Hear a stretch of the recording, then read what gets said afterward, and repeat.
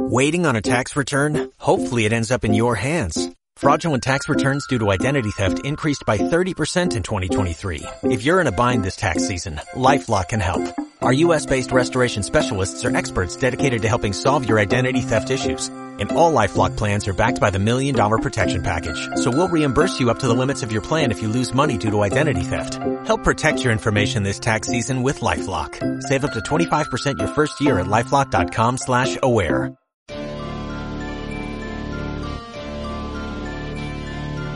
Are you searching for the best in online black radio? Then go to blacktalkradionetwork.com, helping you filter through the noise. Real talk, black talk.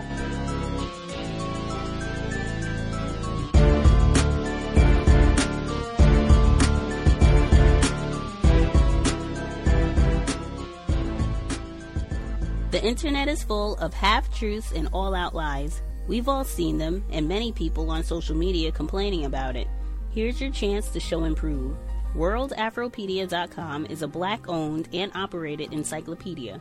There are several thousand articles, but we need help. We can't uncover all the truth ourselves.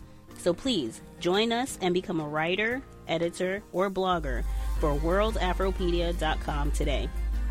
Every little bit counts. We owe it to the future generations to put the truth out there. Visit WorldAfropedia.com, the African-centered encyclopedia, a global database of African knowledge for the purpose of bringing about global African wisdom and understanding. WorldAfropedia.com.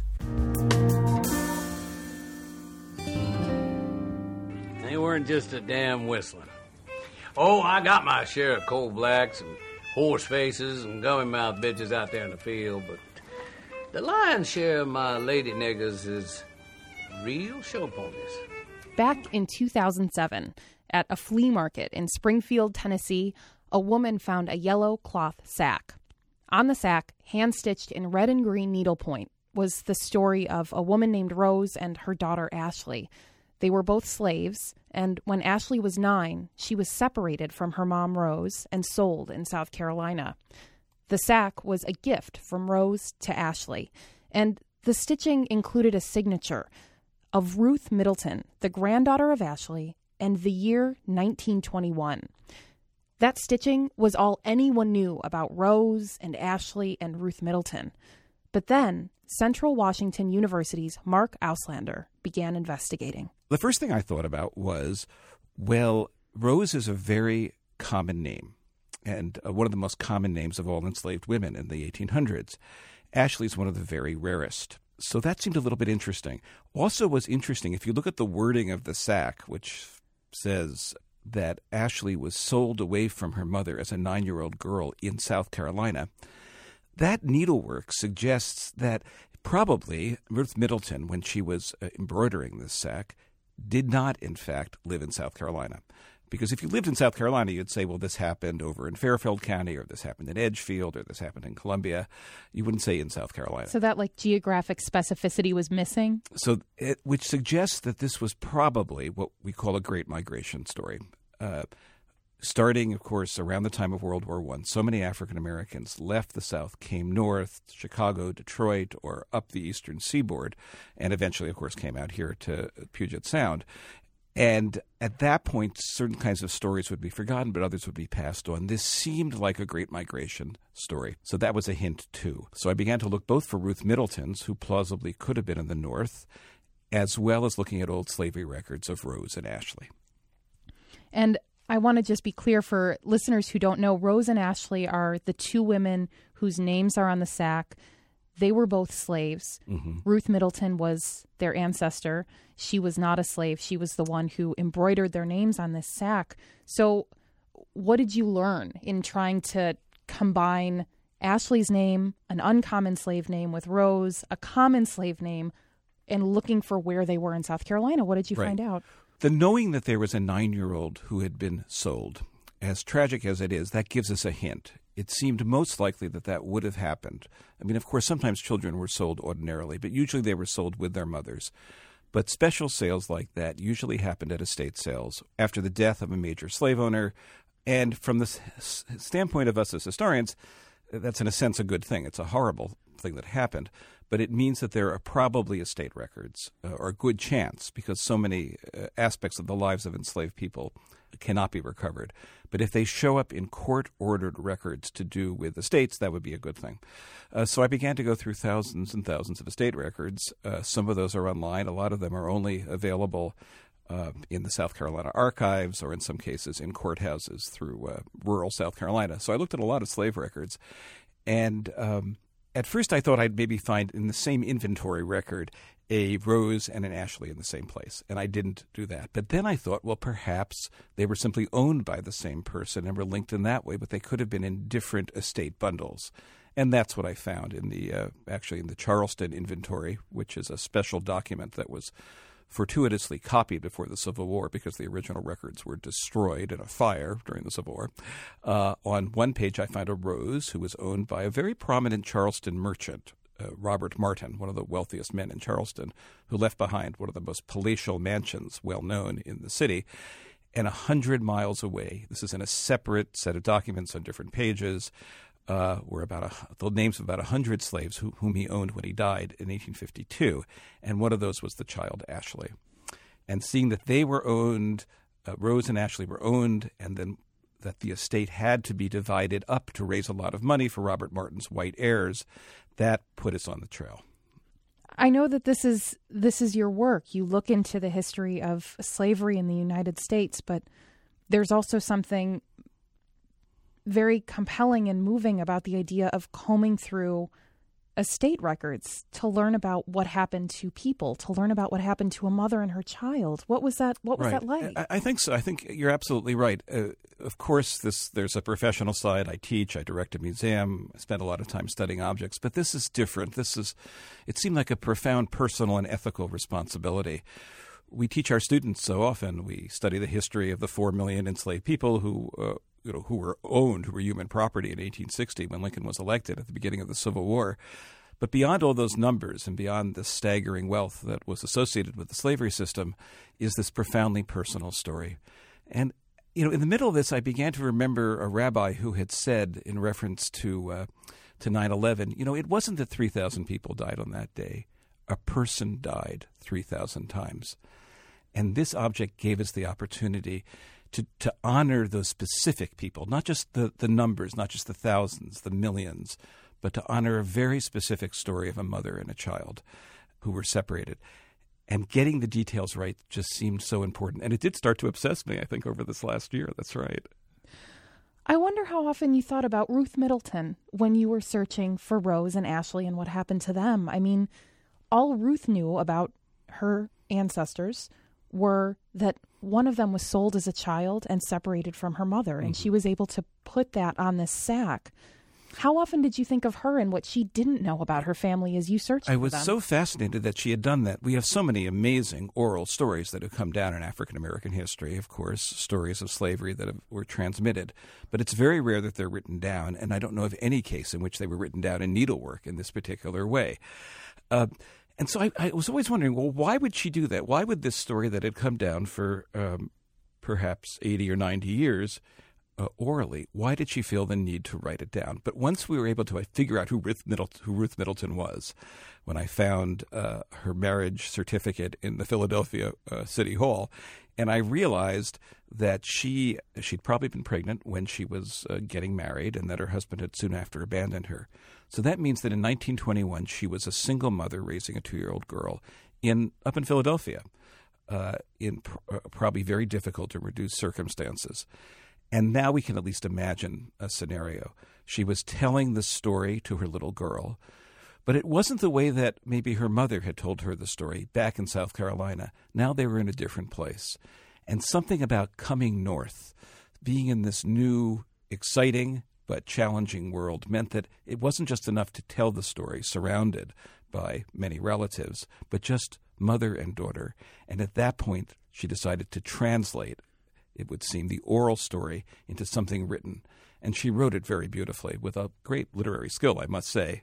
Beautiful needlework, beautiful handwriting, but also just a wonderful way in 54 words of conveying this story. And I could even read those words if you would like that. I was just going to ask. I had an inkling that you might have them memorized because there's only 54, but if you have them, I'd love to hear it. My great-grandmother Rose, mother of Ashley, gave her this sack when she was sold at age 9 in South Carolina.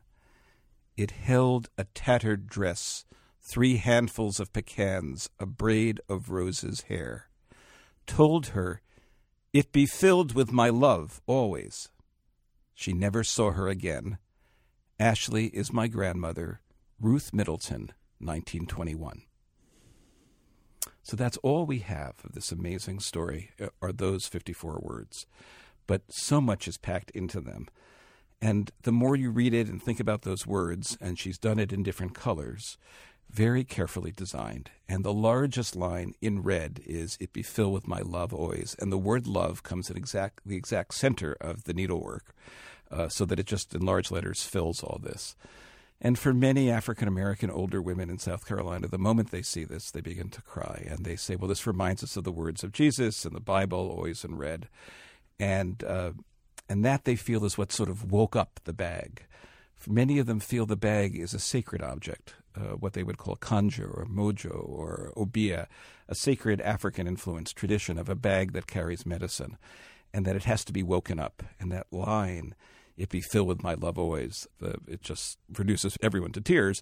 It's all she could give were those objects and her love, but that the bag became a sort of protective talisman is how they think about it. You've obviously seen the bag as well, yes? I have. It's beautifully installed at the new Smithsonian National Museum of African American History and Culture, and I was there for the Scholars opening, and it was very exciting.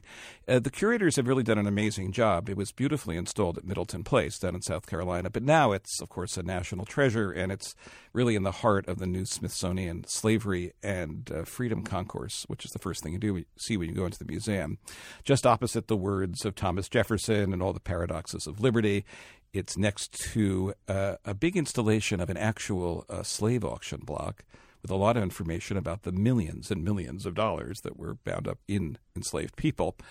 And then just next to it is this very quiet installation of the bag that reminds us of the personal, the human aspects of slavery. It wasn't just a financial and a political system. It meant these sort of human horrors. Carry me back to old Virginia.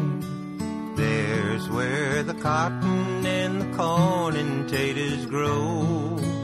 As the nation prepares to inaugurate a new president, we've been getting glimpses of some of the communities he will soon lead. Our series is called Finding America. Today we go to Richmond, Virginia. When people come to Richmond, it really feels like a hipster haven. The first thing you see is a lot of restaurants. You see a lot of social entrepreneurships. You see a lot of boutiques.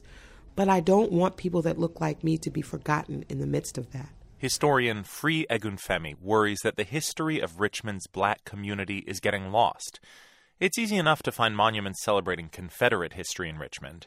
It's harder to find evidence of Richmond's role in the country's slave trade, unless you go underground, which is what Egunfemi and producer Kelly Libby did. A local restaurant employee led them into a basement that Egunfemi believes was used in the Underground Railroad. So as we come down in this hole, you're right. This basement is actually part of Sweet Tea's Restaurant, which is a black-owned soul food restaurant here in Shockoe Bottom, in this section of downtown Richmond, Virginia. Hold your head down when you come down. Come on down. In this basement, you'll find a very low ceiling. You'll find very old bricks. Yep. Ouch. But certainly the ability to understand what this space could have been like in the 1800s. Do you have a flashlight? There's boarded up and bricked up tunnels that were used in the Underground Railroad. So being down here right now today feels so strong because I know that this was the last space in Richmond that many people actually occupied before they whisked themselves to freedom and started a new life in places like Philadelphia. Good. Okay. Yes, let me get closer. This was something that I was able to uncover through conversations with the people that live and work here and digging for the untold story. Did you hear about this when you first came? Did they tell you? The owner told us about all this. Richmond, Virginia is the nucleus of the slave trade in Virginia because there were at least 300,000 people that were gathered from all over the surrounding counties and brought to ships and sold down the river. It's actually the term that they used. Sold down the river to never see their families again. We are only a few steps from auction blocks on every corner of this area. They're not marked. There's no memorials. There's no signage. There's no remnants. There's no evidence. All of this stuff has been erased to time. So you would have to shimmy up that. Huh? Richmond is a majority black city. You want to get closer or what? There's more black people than any other background here in Richmond, Virginia, and our narratives have not been celebrated, nor have our accomplishments. There's two of them. This is something that I feel is very important to be told by the descendant community itself, to be held as a historical remnant of all we were able to accomplish when the city and the state and the nation had laws on the books that made us not be able to have life, liberty, or the pursuit of happiness like everyone else. So for my ancestors and for those that were enslaved here, tortured here, disrespected here, I say power to the people. May we never forget what this space represents for self-determination and self-liberation and all the things that go into people preserving their freedom. May it be so. That's historian Free Egunfemi in Richmond, Virginia. Her story was produced by Kelly Libby.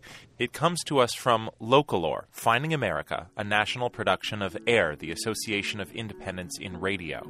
I've been screaming for a Nat Turner movie because I don't like slave movies. I've been denounced them. I said, if you going to make any slave movie? The Underground Railroad has been on America's mind this year. It was the backdrop of a novel called The Underground Railroad that won this year's National Book Award in Fiction, and it was the setting for Underground, an acclaimed new television drama. We have to go now. No, we can't. We got the plan. The upcoming second season adds a new character, and she's based on a real historical figure whose story has been underrepresented in movies and television. Here's NPR's Neda Ulabi. Underground is filled with wild chases and captures. Wanted. 7 escaped slaves. 7 runaways flee a Georgia plantation in 1857 through a treacherous world filled with slave owners double-crossing slave catchers double-crossing abolitionists, and enslaved people double-crossing each other. I trusted you. Now my family's torn apart. They got my pearly man. They got her. The first season ends with one of the show's main characters, a runaway maid trying to save her friends, meeting a new character, a dark-skinned woman wielding a rifle. They said you was looking to steal slaves. Can't steal something that ain't property in the first place. Well, I aim to teach you how. Name's Harriet Tubman. Oh my God. Oh my God. Veronica Wells, culture editor of the website Madame Noir, is one of the millions of Underground fans so excited about the new Harriet Tubman character, she can't stop saying how excited she is. I'm so excited. I'm so excited about Harriet Tubman because she doesn't play, she doesn't take any mess. Harriet Tubman helped more than 100 people find freedom a decade before the Civil War. The Lord sent you to me to get your family back. But until now, this intensely dramatic character has barely been featured on screen. Besides a miniseries from 1978, A Woman Called Moses, starring Cecily Tyson. I will lead my people out of bondage, Lord. No surprise, says Madame Noir editor Veronica Wells. She's a black woman, and there haven't been a lot of stories for black women of any time period. And that's why Wells is excited to see more of Harriet Tubman on the future $20 bill and an upcoming movie starring Viola Davis. On the WGN show Underground, Tubman is played by actress Aisha Hines. When she first stepped on set, Hines, a seasoned theater professional, burst into tears. Oh my God, even I get so emotional about it.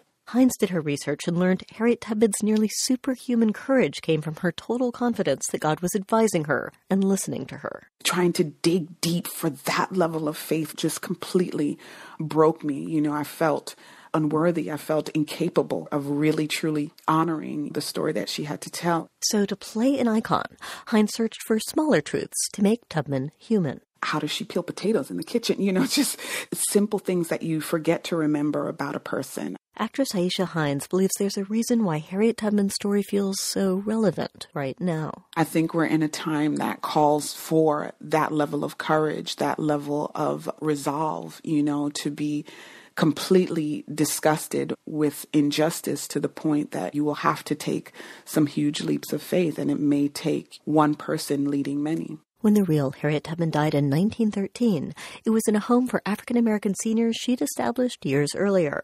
Her final words, "I go to prepare a place for you." Netta Ulaby, NPR News. Yeah, we made $1 million a minute. We made $1 million a minute. Do anybody feel bad for Bill Cosby? Did he forget the names just like Steve Harvey? Casey Affleck is a frontrunner for a Best Actor Oscar for his performance in Manchester by the Sea. Allegations of sexual harassment by 2 female crew members have surfaced from his past, but these accusations have not derailed his career at all. In contrast, Nate Parker, director, writer, and star of the film The Birth of a Nation, was accused of rape in 1999 when he was a student at Penn State. Parker was acquitted. His accuser later committed suicide, and the story clouded the promotion of his passion project earlier this year. Anne Helen Peterson, senior culture writer for BuzzFeed, wrote about the public images of these 2 actors. Well, one of the interesting things about Nate Parker is that his image was somewhat unformed until this film, The Birth of a Nation, was released at Sundance last January. He was well known amongst the Black movie-going public and had been in several, mainstream Hollywood films, including The Great Debaters, but still wasn't a household name. Yeah. Casey Affleck has been a household name almost since the late 90s. He was in a supporting role in Good Will Hunting, which is the movie that made Matt Damon and Ben Affleck household names. And it was a very memorable role. He's kind of a smart alecky, backseat brother. And then as Ben Affleck got more famous, Casey Affleck's career was developing, not nearly in the same way, but he was still someone that people knew who he was. He was nominated for an Oscar for his role in the assassination of Jesse James. So he's been part of this Hollywood cognoscenti for a very long time. Yeah. And I think that, the way that either of the Afflecks or Matt Damon, like the likelihood of a white working class guy succeeding in Hollywood is just more than a black guy. There are more roles for white people. There are more ways to find connections, find mentors, become producers, all these sorts of things. Even though we think that there's no barriers in Hollywood, absolutely there are. When you look at celebrity profiles in trade publications like Variety and Hollywood Reporter, they barely mention the allegations against Casey Affleck. But that is not the case for Parker, who has had entire articles devoted to the allegations. Is this about also the PR strategy on behalf of these 2 actors? Did Parker's PR team just fail? I think Parker's PR team decided that they were going to meet the allegations head on right away. This movie comes out at Sundance. It's a huge hit. No one really knows about this guy. But if you even look at his Wikipedia page, it's like, oh, he was accused of rape. So what are we going to do? We're going to put it out in the open and say, there's nothing to be ashamed of here. This was, he was found not guilty. Let's put it behind us and talk about the movie. And that was their strategy. This started in, late August. And it just completely backfired on them. How? Because they made the conversations about the rape front and center. I don't think they had fully considered that the accusation and the trial and everything that was endured by this woman who accused him of rape would become part of the public record, would be readily accessible online. There's no way you can spin that. And Casey Affleck's PR strategy has been, let's just not talk about them at all. Maybe people will feel like they need to put a paragraph in there about them or ask one question. But by decentering them from the conversations that he's having, that also decenters them from his image. Would that have worked for Parker? I don't think so. Affleck has enough things to talk about with this film. There's all of these conversations about your craft in this film, right? And how did Kenneth Lonergan end up casting you instead of Matt Damon? There's these larger conversations of, tortured artist and that sort of thing. Whereas Parker, because his image was so unformed, and also because The Birth of a Nation, the film that he produced and directed and starred in, the plot of it hinges on the rape of a woman. Right. Rape is central. Sexual violence is central to this film. So Casey Affleck is married to the sister of Joaquin Phoenix, a famous actor. He is the little brother of another famous actor, Ben Affleck. And he grew up a block away from another famous actor, Matt Damon. To what extent is his success and the treatment of him after all these allegations a product of privilege? I think it's all about privilege in its very myriad manifestations. So a lot of people, right after this article came out, would respond to me on Twitter or something, and they'd say, the difference between these two allegations is so simple. It's all race. And absolutely, race is part of it. But it's about white privilege, but also all of the privileges that are clustered around being a powerful person in Hollywood. And to what extent is this also about women's place in society? Is it easier to dismiss behavior when the behavior is allegedly targeted at women? Oh, absolutely. And I think it's also easier to dismiss this sort of behavior when it doesn't involve rape. Because one thing that was said to me a lot in the aftermath of this article was that, well, of course, people aren't mad at Casey Affleck. He's just doing what guys do, locker room behavior. He is excused because that's just how patriarchy works. And I think that within that scenario, women are taught over and over again that this is just the way things are.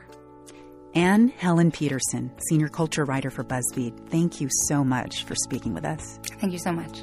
Now, let me just say, we have extraordinary appreciation and respect for the vast majority of police officers who put their lives on the line to protect us every single day. They've got a dangerous job.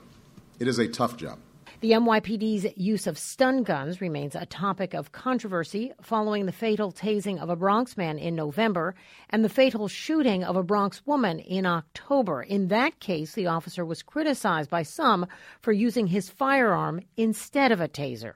Now, in a recent report, an NYPD oversight board appears to have changed its language on the use of stun guns to be less critical. New York Times reporter J. David Goodman says he noticed quite a few changes between a draft report issued by the Civilian Complaint Review Board and its final version released in October. He joins us now to talk about his findings. David, welcome back to WNYC. Oh, sure. Thanks for having me. So first, let's get a grip on the number of incidents covered in this report. How often are tasers actually used by NYPD? Well, right. It's fairly infrequent now, and that's because most officers don't carry tasers yet in New York. And this is changing right now, and that's part of the reason why they did a report. For the last few years, it's only been really sergeants and specialized members of the ESU unit that carried them. So what we were looking at is a universe of about 153 complaints about taser usage that came into the CCRB in 2014 and 15. So to give you an idea, that's a small number of the overall about 4,500 or so complaints that came in, I think, each year during that period. So we're talking about a very small fraction of the overall number of complaints. And each of these complaints then has to get verified and checked out. And so of those, the number that they were able to fully investigate and sort of corroborate that the allegation that was made by the person, was they could substantiate it was only 3 incidents. Well, let's break it down a little bit, because you did see, even with those small numbers, you did see an initial version of the CCRB report and then notice some changes when the final report came out. What were those changes? That's right. Well, what they did was essentially tone down the language of it. They took out phrases that were, more critical of the police department. They changed at one point, speaking of the use of tasers when a subject was already in police custody, so either inside a station house or handcuffed. And the original report said that these were the most troubling incidents. That phrase was about them being the most troubling was removed. They also removed a statement about that the review of these these police custody complaints supported the perception that tasing in these cases might have occurred unnecessarily. They took that out completely as well. And so there are incidents like that throughout the report, but probably the most notable was that they changed their recommendations section from being an actual recommendations of having initially the draft said, the police department should have a kind of report every year like they do with firearm discharges for tasers. The final version didn't have that. And there's been pushback from the NYPD and the de Blasio administration that the language in the report that was removed or at least downplayed was simply superfluous language. Would you agree with that? Well, they went further than that. I mean, they said that language skewed the findings, which there may be a case to be made there. That it certainly colored the findings in a way that was critical of the police department, and so they removed the language that did that. But for an oversight body, the question we have to ask is whether they're truly providing independent oversight and reaching their own conclusions about the agencies that they're overseeing. City Hall said that they're seeking to have a more collaborative relationship between oversight agencies and the agencies they look at. I'm not sure everyone would agree that that's the best way forward. Do you expect there to be further reporting on these issues related to tasers going forward? Yeah, I mean, that's the one thing that they said, in responding to this, is that this is the first of many reports that they anticipate doing. And with the police department now rolling out tasers to more of its patrol officers as a way of sort of trying to de-escalate it and move away from the use of firearms in intense situations, we can expect more taser incidents and the more scrutiny of how they're used. And so the CCRB has promised to put out more reports. So we'll just have to wait and see how they're done and how they're interpreted. I've been speaking with City Hall reporter J. David Goodman of the New York Times. Thanks, David. Thank you.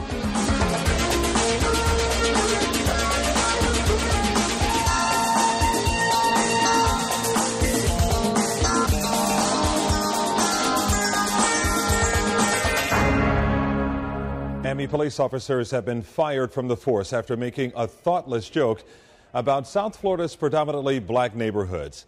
Let's go to Local 10 News reporter Amy Viteri live now in Miami with her story. Amy. Well, Calvin, it was the city manager who made the decision to fire those 3 officers. Miami's police department did an internal investigation into those comments, which happened in a group chat back in June, but it was 2 days before Christmas when each of those officers, still in their probationary period, got a termination letter from the city saying their services were no longer required. Social media comments came back to haunt 3 probationary Miami police officers fired December 23rd for remarks about using Miami's primarily black neighborhoods for target practice. It was in bad taste, and it was an off-color remark. Attorney Stefan Lopez represents officers Bruce Alson, Kevin Bergnes, and Miguel Valdez, whose comments are detailed in this internal memo from Miami Police. In a WhatsApp thread with other officers about finding a shooting range, Bergnes writes, "Model City has moving targets." Valdez suggests Overtown. They even run scenarios and pretend like they're shooting heroin, referencing the community's drug epidemic. We know that there are some officers who have engaged in serious misconduct, who have betrayed the badge, and these officers weren't them. Lopez says the messages were sent on June 30th while the officers were off duty on their personal phones, and they apologized afterward. Law enforcement officers in this position should know better. Community activist Robert Malone feels the officers could have been reprimanded. And I'm hoping that someone in our community does not use this to kind of explode it and make it be something that it's not. City Manager Daniel Alfonso issued a statement Friday saying comments like those made by the 3 probationary officers suggesting the use of human beings for target practice do not reflect the community policing principles we advocate. Miami's FOP president fired back, writing, "The manager would rather focus on text messages than the senseless killings and violent crime in the Overtown Model City areas." And the attorney for these officers says there was no racial motivation behind these texts and explains one of the officers is black and another has a grandfather who is black. But in a statement today, Chief Rodolfo Llanes says that their conduct was inconsistent with the department's values. However, their attorney says he plans to file a complaint with the EEOC and will pursue all options for these officers. We're live in Miami. Amy Viteri, Local 10 News.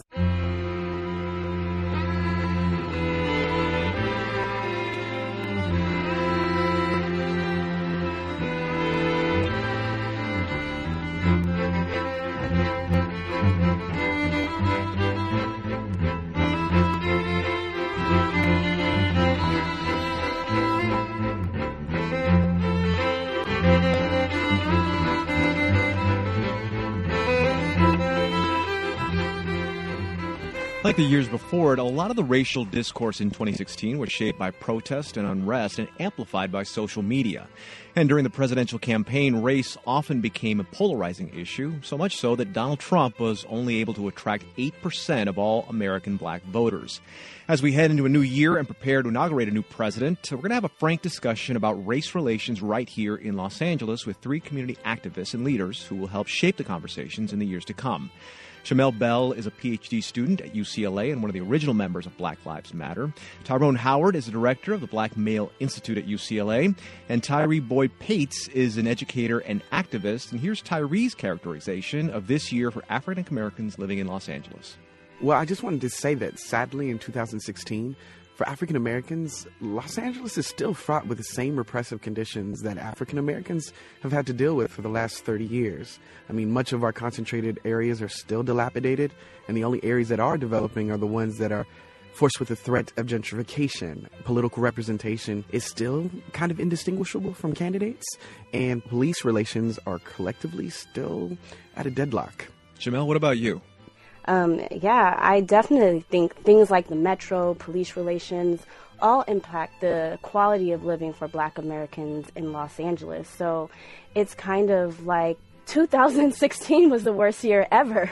Really? But like Tyree said, it's the same. The quality of living for Black folks in Los Angeles has definitely been in, a decline this year, but it's not anything that's been different from what we have been seeing in the past. Tyrone, what about your perspective? Yeah, I think Shamel and Tyree are spot on in so many ways, and this is the challenge because what we're seeing is that the struggle continues for Black folks, not only across this country, but in particular here in Los Angeles, where you have massive wealth, yet you got large segments of the Black community and Black population that seems to never be able to gain access to that wealth. So when you talk about the conditions in Black communities, we're still seeing Black folks working for decent wages to support their families. We still see oftentimes limited infrastructure support to enhance those communities in real meaningful ways. We see poverty rates for Blacks in Los Angeles remains among the highest across the county and across the country for that matter. When it comes to political representation, we know that there's a small pocket of Black politicians who are willing to fight upstream and to bring issues around the unique issues that Black folk face into the focus, but they are oftentimes left on the island and not supported in any kind of real massive way. So I think Black political representation continues to wane, and I think we're going to continue to see it wane in the years to come because of massive demographic shifts. And then when police relations, I mean, we could spend the next 2 hours talking about how that has unfolded over the past of 2016. We know that Black folks are still, by and large, likely to be stopped, harassed, arrested unjustly, and unfortunately, we've seen too many Black lives lost at the hands of police during the course of 2016. So yes, in lots of ways, to Shamel's point, as much as some things change, it's sad to say some things remain the same. Shamel, police use of force continues to be a concern in this country. There are changes happening, though. Here in Los Angeles, the family of Brendan Glenn was recently awarded a $4 million settlement for his death at the hands of police in Venice. The L.A. Police Commission unanimously called the actions of the officer out of policy. The officer, though, hasn't been charged. Do cases like this signal to you that the LAPD is paying more attention to the issue? I don't think that necessarily they're paying more attention. I think it's more of a saving face, and when you think of like changes, think of it in like aesthetic changes, changing something on the outside, but there's an internal problem that can only be addressed at the core. I'm really happy for, them getting money, but what is really happening at a systemic level? That's what we're more concerned about, the, white supremacist, patriarchal capital, which is what Black Lives Matter is really fighting against. It's not just police relations. That is a bit of it. That is a part of it. That's a symptom of it. But at the core is the systemic problems that are happening in Los Angeles in particular. Tyrone, President-elect Donald Trump touted himself as the law and order candidate throughout the whole election, and many people took that to mean that law enforcement would be encouraged to be tougher on crime. Others worry that it may be code for cracking down on communities of color. What does the phrase law and order imply to you, Tyrone? Yeah, I think for me, law and order implies very much the point you just raised about it being cracking down on communities of color and on African Americans in particular. We know that President-elect Trump was a big supporter of the whole stop and frisk policies of New York and Mayor Giuliani there, which we know had a disproportionate impact on African American and Latino citizens. So if someone endorses that, obviously they think there's a need to bring an old Western mentality to somehow straighten out black communities and black folks. And I think that's just a deeply distorted way of how we address the problem. So to me, while we can talk about retraining police officers, helping them to adopt the best practices for engagement with communities of color, I think that's one part of this approach. But I think the deeper-seated part of this situation is the ideologies that inform and guide much of the folks who are out on the patrol. I think these ideologies are sort of steeped in this notion that black and brown folks are not seen as equals. There's a dehumanization that occurs. And so when you talk about law and order, it's guided by this sense that these are folks who are oftentimes not worthy of being treated as human beings,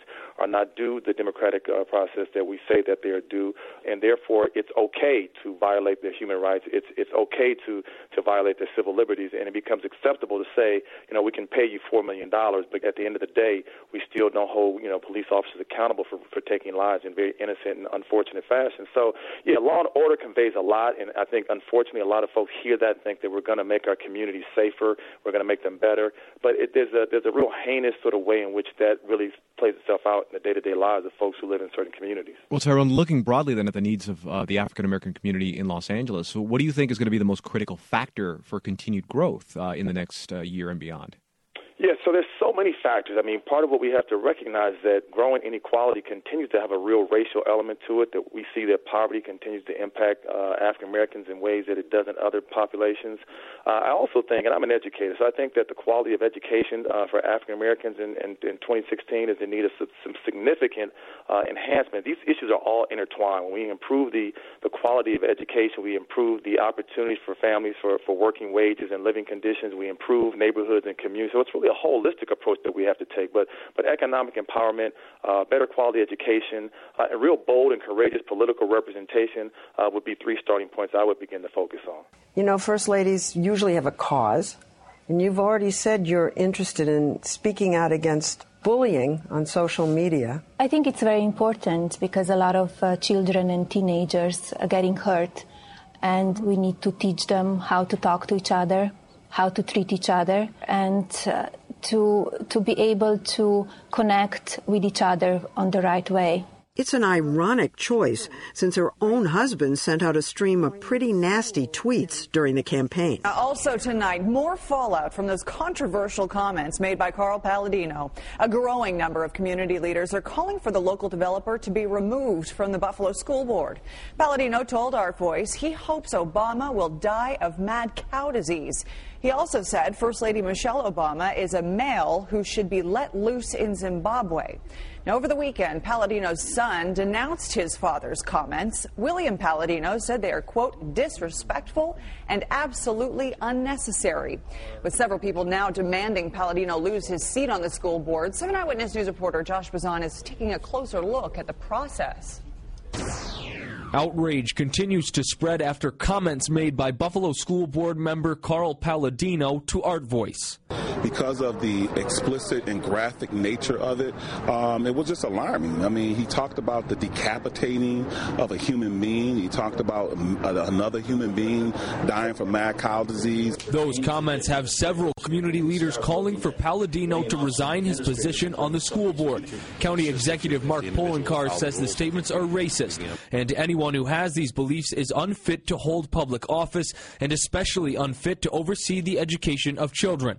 Sam Radford has children in the Buffalo School District and says there's no place for a school official to be saying these things. That he should resign and move on and, do that as a citizen and not associate that with the Buffalo Board of Education in any kind of way. But with Palladino standing by what he said, a resignation seems unlikely. From my perspective, it's time that these things are said. And I say it with all sincerity, and I also say it with a little bit of humor. That has some wondering if his removal from the board is possible. The short answer, yes, but the long answer, it's complicated. The Hamburg School Board removed one of its members in 2014. Catherine Forcucci appealed the decision, but it was upheld by a judge in August. But that was in Hamburg. The same can't be done in Buffalo. The board does not have the authority to remove a sitting board member. We don't have the authority to sanction or to censure Mr. Palladino. That is not what we can do.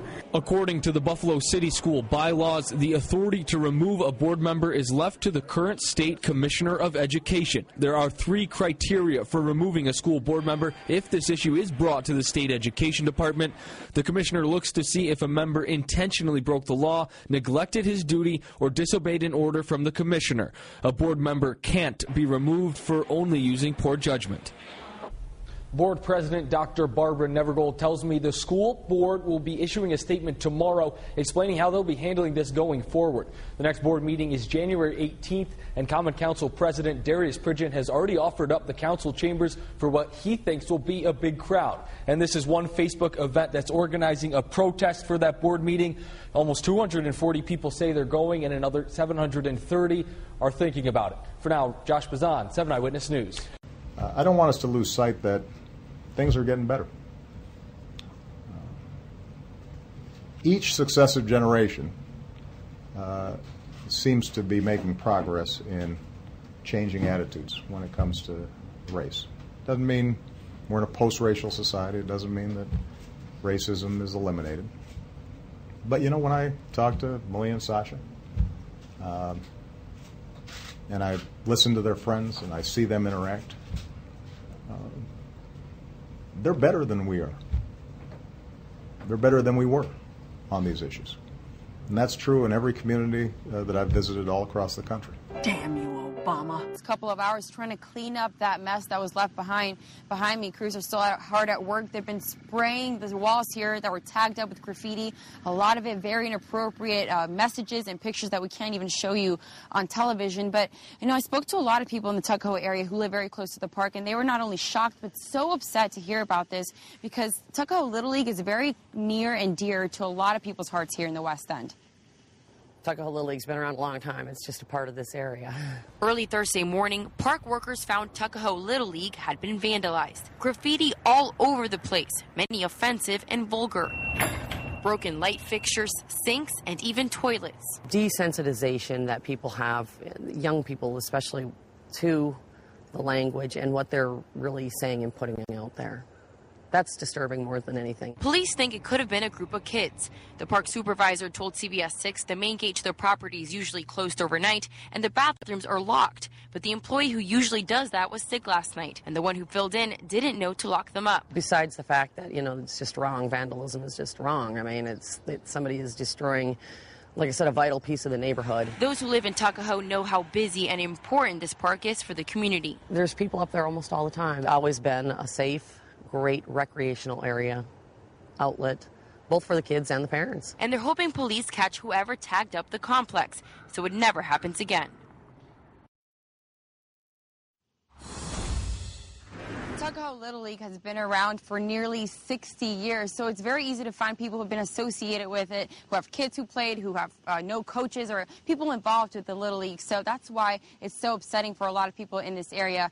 In the meantime, police are investigating. They were here early this morning, documenting the damage, taking pictures of everything. But again, it's very early in the investigation to this vandalism. Now I really understand what they mean when they say white power. White power.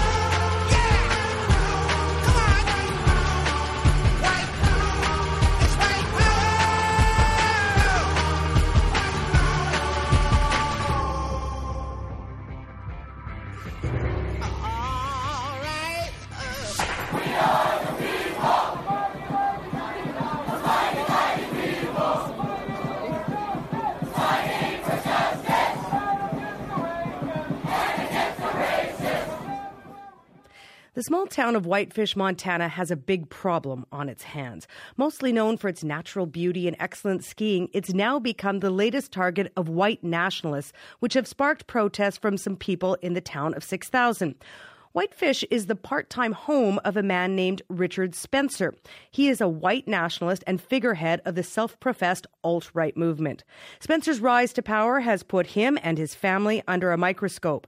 Last week, his mother said she was being targeted because of her son's beliefs. In response to her alleged harassment, the founder of the neo-Nazi website, The Daily Stormer, urged his followers to take action against Jewish residents and their supporters in Whitefish.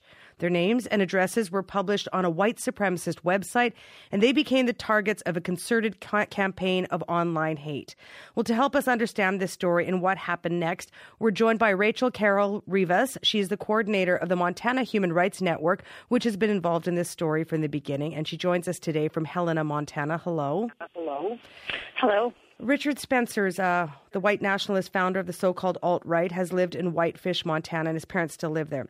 Initially, Rachel, what was your organization advocating for in terms of the community standing up against him?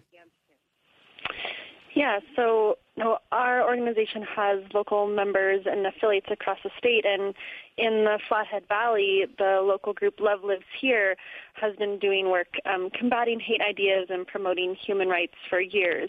And that's included passage of a resolution with their city council in Whitefish in support of values that really point out the human rights of all and the welcomeness of the community and stand against the hateful ideology of folks like Richard Spencer, and in some cases specifically calling out him. But they've also done educational events and taken on Holocaust denial films and really done cultural events bringing folks together. They celebrated a lighting event for Hanukkah and Christmas this year. So you encourage the local council. You encourage the local council to take a formal position against him. But what did you want to hear specifically from Richard Spencer's mother, Sherry?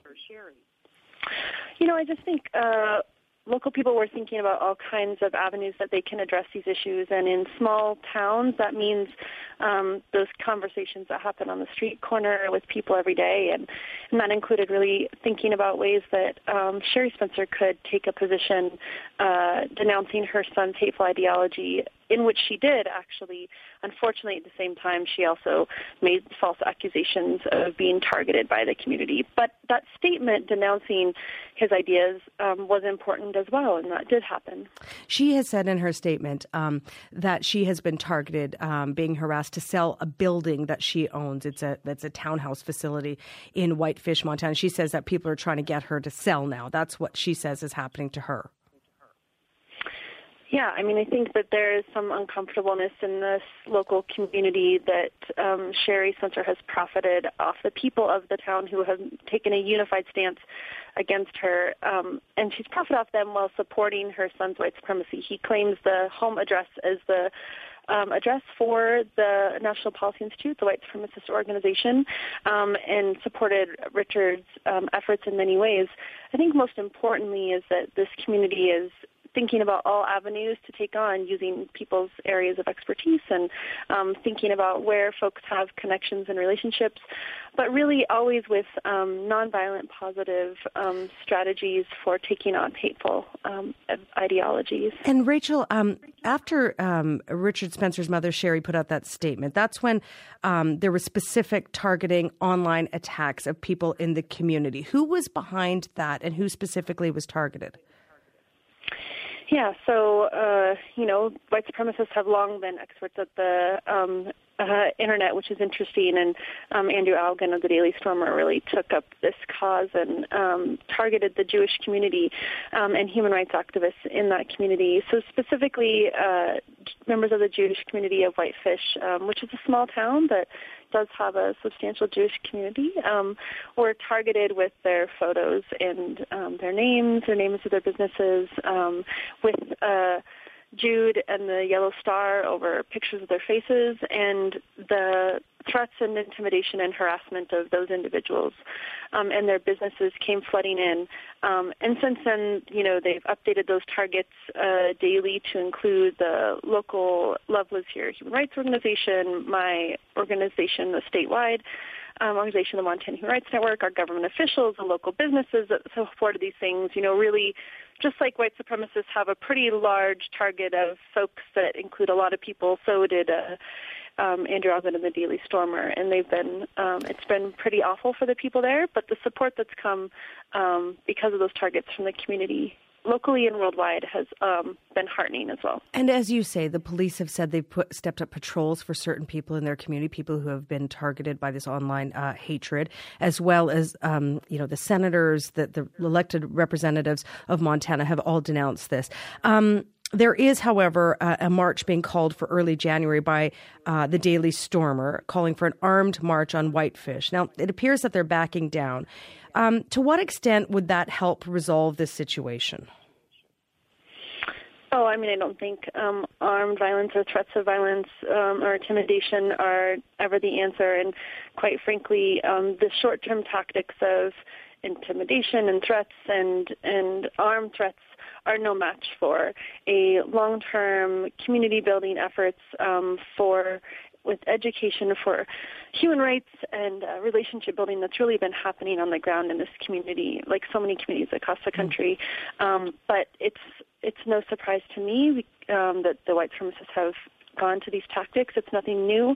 The use of fear and intimidation, and especially the symbology and the use of guns to instill fear is nothing new, and it's unfortunate, and we can't let the fear that comes with that stop us, and it really won't. It never has. The local community has stood up to these things for a long time. Just before I let you go, I need to. Do you have any regrets about asking Richard Spencer's mother to take a stand against her son's ideology? Oh, I mean, we didn't. I don't think that it's ever regretful to work hard for human rights and to ask folks to take a stand against hatred, and that means folks close to these movements as well. So in terms of that, I think it's always important to continue forward and to do the hard work, and I really applaud the people locally who've been on the front lines of saying, hey, hatred is not okay in our local community. Rachel, thank you for your time today. Appreciate it. Thank you so much. Rachel Carroll Rivas is the co-director of the Montana Human Rights Network, which has been involved in the story from the beginning. We reached her in Helena, Montana. May those days, may your days be merry and bright. And may all your Christmases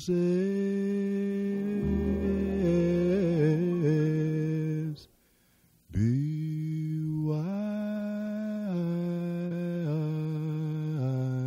The 9-stitch gash on his upper arm isn't the only pain Stephen Sampson says he experienced early Christmas morning when he says he was attacked by 4 thugs wearing ski masks. Sampson says the men also stole $2,500 worth of Christmas presents he bought for his wife and 2 daughters. I realized at the end that my gifts were gone. He says it happened here on the corner of Bolton and Randall Avenues just after midnight Sunday morning. The 41-year-old Sampson, an FDNY EMT and a 9/11 first responder, says he was organizing the presents in the back of his car when trouble came calling. Hey, cracker, we're going to take your basically, that's what they said. Sampson says one of the men reached for his phone. Bad idea. He says what the thieves didn't know was that they were messing with the wrong guy. That Sampson is a black belt in judo and aikido. He says his fighting instinct immediately kicked in, grabbing the first man by the arm. 2 to 3 shots to the arm, and I felt his arm pop. And then taking on a second attacker. I punched him in the face. He went to the ground. Sampson says he jumped into his car to get away. That's when he felt his shirt soaked with blood. That's when he realized. I was stabbed very deep to the bone, and I drove myself to the hospital. He says it was only after being treated and leaving the hospital that he noticed the gifts for his wife and daughters were gone. They got a couple of drones, iTunes gift cards, makeup. My daughter's 16, so she likes makeup. And he says the suspects also got a beating. The NYPD is now investigating. Scott Rappaport, CBS 2 News. 'Cause I'm a liar. Yeah, I'm a liar. I'll rip your mind out. I'll burn your soul. I'll turn you into me. I'll turn you into me. 'Cause I'm a liar, liar, liar. Police say 41-year-old Stephen Sampson made up the story, reporting that 4 men in ski masks stole all of the presents for his family out of his car and stabbed him in the arm. He did get cut on the arm somehow, but police sources tell CBS 2 they still don't know why he lied.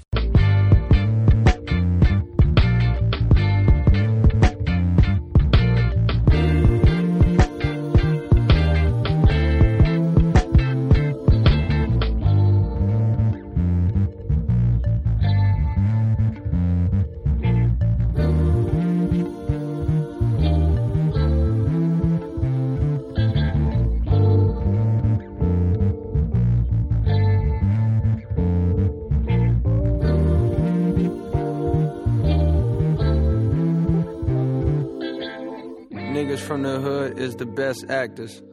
We the ones that gotta wear our face backwards. Put your frown on before they think you soft. Never smile long or take your defense off. Acting tough so much we start to feel hard. Live from the city where they pull cars. I got a Glock 40 and a Lil 9. Ready for the day a nigga pull mine. Niggas from the hood is the best actors. Gotta learn to speak in ways that's unnatural. Just to make it through the job interviews. If my niggas hurt me, they say, damn, what's gotten into you? Just trying to make it, dog, somehow. Peeking through the blinds, I see the sun now. I see her still sleeping and it feels like maybe everything is gonna be alright. The magic of black music. As the deaths of 2 musicians recently demonstrates, black music is an art form that radiates freedom, and that radiation flows around the world. The death of Sharon Jones, lead singer for the Dap Kings, is of course tragic in that she died of cancer at a relatively young age of 60. Yet her very being was a celebration of a stellar life force. A woman once told she was too black, too short, and too fat to become a performer did just that, and thrilled the hearts, ears, and souls of millions. In their horn-heavy, down-home standard 100 Days, 100 Nights, Sharon Jones sings a lesson learned of a lover, a hard lesson, to pay attention to whom you lend your heart. Her determination led her to ignore agents and record producers and allowed her to set the stage afire with her blazing spirit. She freed herself and those she blessed with her voice and her powerful dark presence. Across the Atlantic, a Brit of Greek parentage did his own share of lighting the stage afire. Born Georgios Panagiatou in 1963 in East Finchley, North London, England, he became world famous as George Michael of Wham. Like many young Brits of his generation, simply read Boy George, for example. The beats, rhythms, and blues of black music struck their ears and moved them. These artists, raised on Motown sounds, constructed musics based on that dark ore and found fame and fortune. I think what they heard and what they found in black music was precisely what black musicians seeded it with, a yearning for freedom. For it was in the magical realm of music that black folks found their closest vision of freedom, to be, to become themselves. That energy was infectious and touched hearts and souls worldwide. Jazz soars in France, in Poland, in Japan. Rap has a deep foothold in London, in Paris, in Tokyo, in Soweto, in Harare, in Berlin, in Marseille, in every city where there are those who are oppressed. George Michael mixed black beats to fuel his pop hits and often used black producers and black musicians to enrich his work. When he came out as gay, he may have shocked the media, but it could be sensed in the subtexts of his songs and felt in his frenetic beats. Black musical beats and rhythms liberated him, freed him to be his self, because in black music, one finds that yearning for freedom. From Imprisoned Nation, this is Mumia Abu Jamal. These commentaries are recorded by Noel Hanrahan of Prison Radio. Context of white supremacy. Gus T. Renegade in for another broadcast, hopefully to share constructive information on the system of white supremacy. Today's date, Saturday, December 31st, 2016. So I have been told the final day of 2016. Mercifully coming to a conclusion. Thank goodness, good riddance. Compensatory call-in. Folks can feel free to dial in, share their views.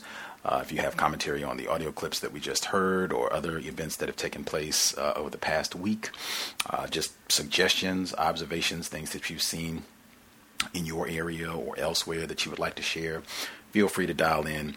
The number 641-715-3640, and the code is 564-943#. Press star 6 if you would like to participate. That number again, 641-715-3640. The code is 564-943#. Press star 6 if you would like to participate. Also, before we get started, this is listener-supported counter-racist radio. Invest if you think the program is constructive. The address for the blog, racism-notes.blogspot.com. racism-notes.blogspot.com. When you visit the blog, look on the right side of the page. You will see the link. Our PayPal button is right there. If you're not into PayPal, drop us an email. We will get you a physical mailing address. Huge thanks to all the folks who have helped out, supported us almost 8 years. Hopefully, we have helped listeners get a better understanding of what white supremacy racism is, how it works. With that, a couple quick things that I want to get to before we get started. Number one, we normally, well, I can't say normally, I know at least for the last, I think 3, maybe 4 years, we've done a counter-racist review at the end of the year, and generally it's right on New Year's Eve. Generally it would be at 9 p.m. Eastern, New Year's Eve. But I saw at the very beginning of the year, I looked at the calendar as the year started just to kind of see some of the dates, and I saw that like January 1, I saw that the year was going to end on a Saturday. We would already be here for the compensatory call-in. I said I was trying to figure out what would be the best route to go, to just do the compensatory call-in and reschedule the year-end review, or I've spent the last 365 days trying to figure out how to proceed with that. And then as the year proceeded in a most gruesome manner with all of the losses that we suffered over the past 12 months, to me it just became very obvious that any sort of counter-racist year-end review would pretty much just be about 40 minutes of stop and reflection on all of the people that we lost this year. I saw that in May, and the additional losses that we've had since then. It's just been a really unpleasant year, and I mean, that's putting it mildly. In fact, I was thinking, because we did do the end of the year counter-racist review last year, and I said then, and obviously this was before Dr. Welsing had passed, but I said then, just looking at how 2015 went, not that that was a wonderful year for black people either, but just looking at how that year went and how things were concluding with that year, it just did not look like this was going to be full of sunshine and happiness and just great pleasant moments for black people. And it reminded me, I predicted when I went to the White Privilege Conference, I thought that it was going to be a lot of nonsense. I didn't think it was going to be constructive or even an enjoyable experience. And that turned out to be right. In fact, that turned out to be a major understatement. It was way worse than what I thought. And I remember saying at the end of the conference that it's very rare, at least in my experience, to anticipate or think that something is going to be bad, and then it ends up being significantly worse than what you anticipated. That happened with 2016, like on a personal level, group level, just all the way through. It was just a really, really ugly year. Again, good riddance to 2016. With that, I had said before I didn't want to do the end of the year call in, and then other people were looking forward to it and expressed their displeasure about the program not happening, which kind of caught me off guard a little bit. I didn't know that was, something people, the end of the year review, I didn't know that was something that people thought about or were vested in terms of kind of looking back and reflecting. I certainly see the constructive value in it. It generally is not as sad as the one would be for this year. So I'll have to think if we just want to move it and do it the early part of 2017. I do know that, other people do end of the year kind of reviews and look backs, and sometimes they'll wait until January and then do the look back. So we might plan it out that way. I'll have to see if I've changed my mind. I will say one thing that I do recall that I think is significant just from the presidential election, which, in my view was not the most important thing that happened this year, but certainly significant. Black people were blamed, criticized, mistreated from beginning to end in that election. And what I remember specifically, this is one of the things that, would be included or will be included if we do the program. Beginning of the year, black people were being excoriated for being so simple-minded, thick-headed, in just blindly following Hillary Clinton, Bill Clinton, first black president of the U.S., and just, maintaining our allegiance to the Clintons. And it was tons of people, white and non-white, who came out at the beginning of the year and fussed at black people and did their finger wagging and wrote all these editorials and you're so stupid and lame. Get with the burn, man. Get with the revolution, man. Support Bernie Sanders. What is wrong with you? You're so stupid. Matter of fact, Bill Maher even came out and said he was doing the same thing and saying, Bernie Sanders' problem is that the brothers aren't down with Bernie Sanders. They're rolling with the Clintons. And he even did a joke. This is like January, February. He did a joke of this year, and he said, I just don't understand why are black people so smitten with the Clintons? I don't understand. You're talking about a white woman with a big behind. Oh, I get in the audience. Oh, you got him, Bill. Great one, Bill. Tacky all the way through. Then we get to the end of the year. They came around and fussed at black people again and said, you didn't come out. President Obama said, I'll take it personally if you all don't come out and support Hillary Clinton after she won the nomination. It was the exact opposite. Black people are so stupid. And you had some of the same people who criticized black people for supporting Hillary Clinton came down and did the exact opposite. And now it was black people are lame and stupid if you don't vote for Hillary Clinton. There's so much on the line, and you're just going to let this narcissist, racist Donald Trump get in the White House because you're so thick-headed and you just want to criticize and critique Hillary Clinton or don't want to be excited because your Negro Obama isn't running for a third term. How stupid and childish can you be? People said this left and right. Even the black male he writes for the New York Times, Charles Blow, he even had that article. I've read the whole article where he did the same thing.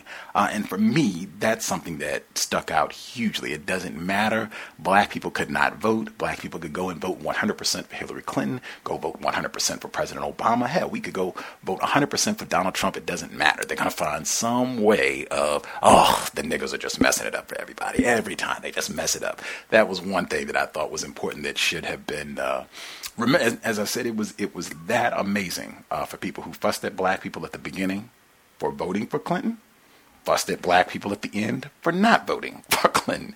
Can't win, can't win, can't win. Ode to Michael Jackson. Next thing, that report on the lying EMT worker, Steve Sampson, oh man, that should go down in the archives. Susan Smith, the white woman who lied and said that a black person had stole her car, and with her killed her children. The white woman, Pam, mentions her all the time. She mentioned her in her first book, Trojan Horse, Death of a Dark Nation, where she talked about it. This was a white mother in Pennsylvania where she lied and said that a black person had stolen her vehicle with her daughter in it, and everybody got all worked up. I think they put her on one of those popular daytime talk shows to get more attention, and it turns out she had taken her daughter and they went to like Disney World for some vacation or whatever to go chill out in the sun in Florida. My man Charles Stewart up in Boston, where he shot and killed his pregnant wife and blamed it on a nigger, and they went and ransacked the whole black side of town in Boston. This was in the 1980s. You can put that right in the list. And this guy, the thing, it's not just this guy, because there were tons of white people. I don't know if people are familiar with Colin Flaherty. This is a white man, suspected race soldier. He's been a guest on this program. He was with us back in 2013. He wrote the book White Girl Bleed a Lot, where his thesis, and this is right, if you remember that time, this is right in the middle of the Trayvon Martin shooting and everything, where he was saying that black people have just gone crazy and they're attacking white people left and right and beating up white people, attacking white girls and laughing about it, and nothing is being done. There's no attention to this at all. That's the premise of his whole book. He came on the program and hung up in my face when I was asking him to explain a term in his book. But even Colin Flaherty, he did a big video this week where he included that, and he also connected that incident where Mr. Sampson lied and said that he had been looted by these Negras in New York. He included, there were, I guess, a lot of incidents this week in the U.S. at different shopping malls of younger people just showing up and acting crazy, running through the mall and just being disruptive. It happened in a lot of different locations. It seemed to me it was a whole lot of people participating, white people, non-white people. They had videos. They did a lot of stories about this, but he included that as well to just say, see, the Negras have run wild. We got to get our act together, white people. We got to do something about this, man. This is ridiculous what's happening to white people. It was so much coverage. You heard the segment. It was so serious and sinister and talking to him when everyone believed he had been robbed and they took his Christmas gifts. And, you know, thank goodness he was trained in martial arts so he could give them a good beating, a good thrashing, thinking that they just attacked some weak, wimpy white man. And then, he's been charged with falsifying a report, lying. They didn't have the same enthusiasm, the same excitement in reporting that, oh man, this guy lied and we reported this big thing, trying to make it seem like Negro hooliganism has just run wild. Whoops, our bad. Didn't have nearly the same coverage of, no, this didn't happen. This is just another racist practicing white supremacy, anti-blackness, and specifically lying about black people. And I would love to see, because I know how this type of thing gets down, when he came out and initially reported that at the beginning of the week, how much money, gifts, scholarships for his family and what have you, all of the goodies that white people probably dumped on them. Do you have to return all of that? Is that, because I mean, they can consider that, you know, a part of the crime as well. If you're lying to your advantage and you're going to get some sort of financial gain out of it, they can add that, you know, to the charge. That's fraud, as I understand it. Pay attention. I hope people got that name, and just keep that in mind anytime you hear these sort of allegations that a black person did this to a white person. With that, remind folks, if you want to dial in, if you have commentary you would like to share, the number to dial 641-715-3640. The code is 564-943 pound. Press star 6 if you would like to participate. If you could take approximately 5 minutes or so to share your thoughts, observations, that would be grand. Just make sure that everyone has an opportunity to speak. And then once everybody gets their first turn to share, and then if you have additional comments or questions, whatever you would like to share, we should have ample time to do so. Again, I'll ask for this program, and it's only the compensatory call-in when I make this request, if we could not use metaphors. Again, I've seen consistently when we're having dialogue on racism, white people, they will deliberately employ metaphors to generate confusion, to minimize the war that is being waged against black people in particular, non-white people on the whole. They will compare things that are not equivalent. They do this flagrantly, and they do it all the time. Non-white people, it's been my experience, number one, their conduct, it has an impact on us. And two, I think a lot of us in our confusion and just trying to figure out the best way to express our thoughts, concepts about counter-racism or racism, a lot of times we're still trying to figure it out ourselves, and so we just rely on metaphors in the hope that that will accurately convey our thoughts, and I submit that a lot of times it does not. It does not add clarity, and even the same thing, a lot of times even we victims of racism end up comparing things that are not equivalent when we talk about racism. So if we could just be explicit, direct, exact to the point about what we mean when we share on the compensatory program, compensatory call-in, no metaphors. Thank you kindly. With that, and if you could watch the background noise, that would be awesome as well. If you know you're in a loud environment and other people are talking and that sort of thing, if you could use your mute button, that would be super appreciated as well. I guess last two quick things that I did want to get in, at least to me, it seems like towards the end of the year, whites are making a really strong effort to get black people to the movies with Fences and Hidden Figures, Denzel Washington in Hidden Figures, and Viola Davis, Hidden Figures with Taraji P. Henson, Octavia Spencer, she was in The Help. She's been in a lot of other projects as well. Taraji P. Henson from Empire and many other projects also. I think for particularly older black people who grew up and they never saw black people on television in any capacity, unless they were just going to be, a janitor, or they to serve white people a cup of coffee or something of that nature. I think for some of those older victims, I think just seeing black people on television is a surprise, probably less so over the last, I would say probably 20 years, because it's so much more common over the last 20 years to see a black person on television. But I think sometimes we just think, oh, it's a movie and it's featuring black people, so this is great. And then both of these films, they do explicitly talk about racism. Undeniable, Fences and Hidden Figures. It's kind of at the core of both films, racism directly and being addressed by the characters in it. However, I would say with Fences, and I know that play very well, a lot of anti-blackness that you're going to have to get through. We again have cheating black males and total dysfunction in the family between the father and son and the father and wife. I mean, it's almost reminds me a little bit of Nothing But a Man. You get to see how white supremacy just totally destroys a family, destroys black families, attempted black families. But you're just going to have to sit through a lot of anti-blackness and squabbling, bickering black people if you check out Fences. If you catch Hidden Figures, I think Dr. Rasayan touched on that last week, helping white people. Major theme, and as I wrote in the description, Hidden Figures even includes some of the black people, Octavia Spencer, who were in The Help, just from 2011. Whites, no problem, glorifying any number of black people who their primary objective, their primary use of time and energy is in service to whites. Last thing, you heard a lot of clips at the beginning about slavery. I just thought that was fascinating because there were so many news segments. All of that was just from the past 7 days.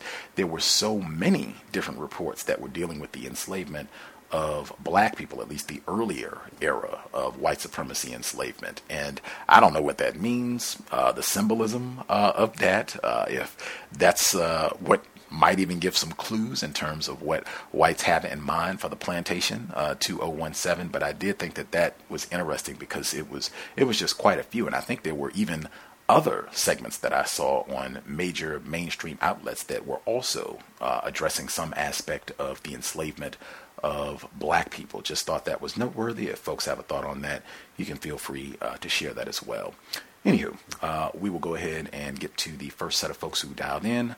*6 and then 1. If you have commentary you would like to share, folks who dialed in, feel free. May I be heard? Yes, sir. Oh, wow. The first time I ever called in was the first caller. But, well, I know this show is not meant to stroke our ego, but I have to concur with your observations about the elections. It seemed that blacks were totally blamed the entire process, as if we had any power to control the election. And it's been a tough year. But I will make one observation I noticed this week, and I know that you hate to talk about the 8 area of people when we talk about sexes. An article I read about Serena Williams engaged to a tech genius, and he's a white guy, and I found that highly, she's a victim of racism.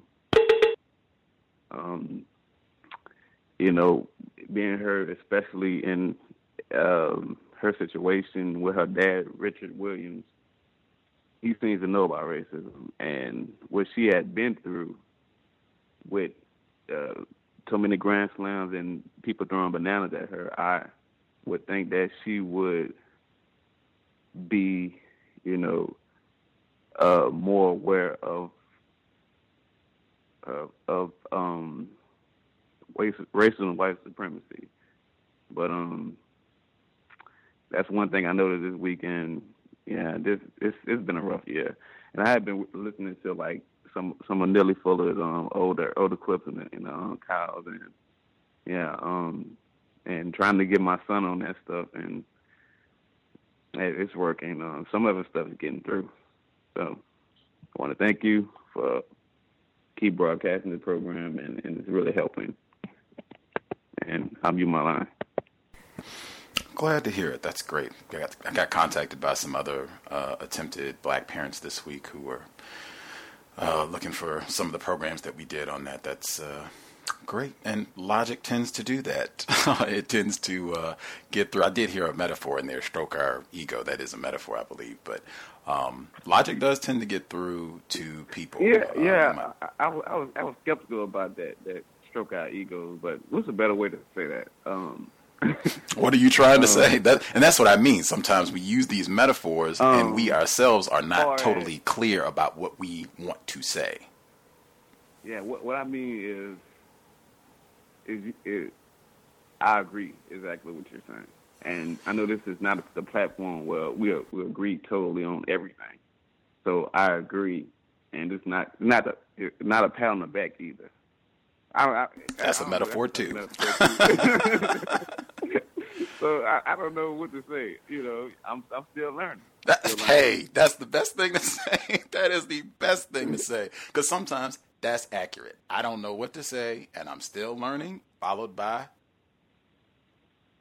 sometimes you can see, as opposed to, because white people would do this a lot of times, and victims would do this a lot of times, and Mr. Fuller has even said that he's made a point of really emphasizing, like, sometimes that's just what to say. I don't really know what to say right now. I'm struggling.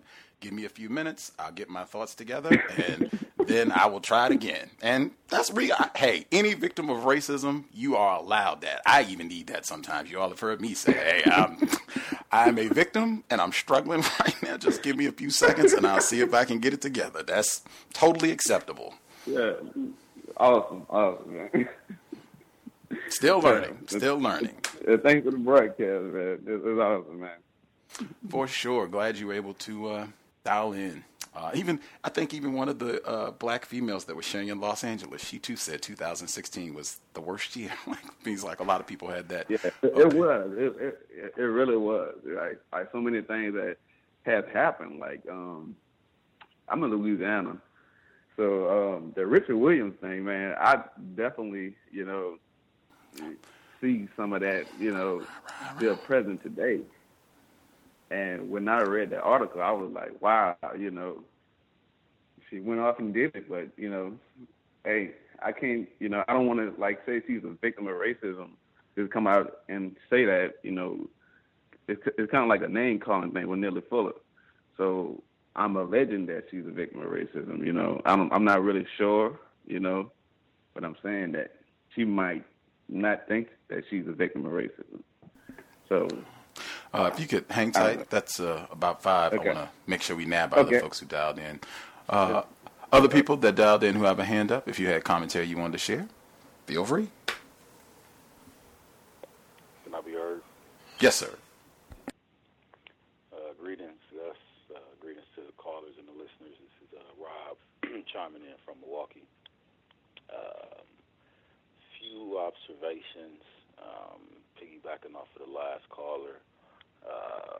The Serena Williams engagement led me to actually replaying the broadcast of the interview with Richard Williams when he was on BBC. And,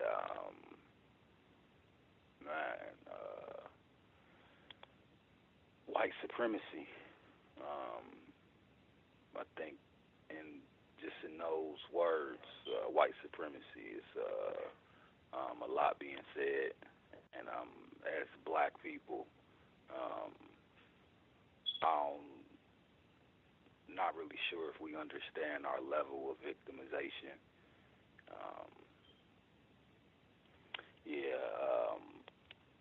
My observation from on the ground where I am, we had the quote-unquote Black Panthers down here, and they were holding a march and specifically saying freedom or die cracker.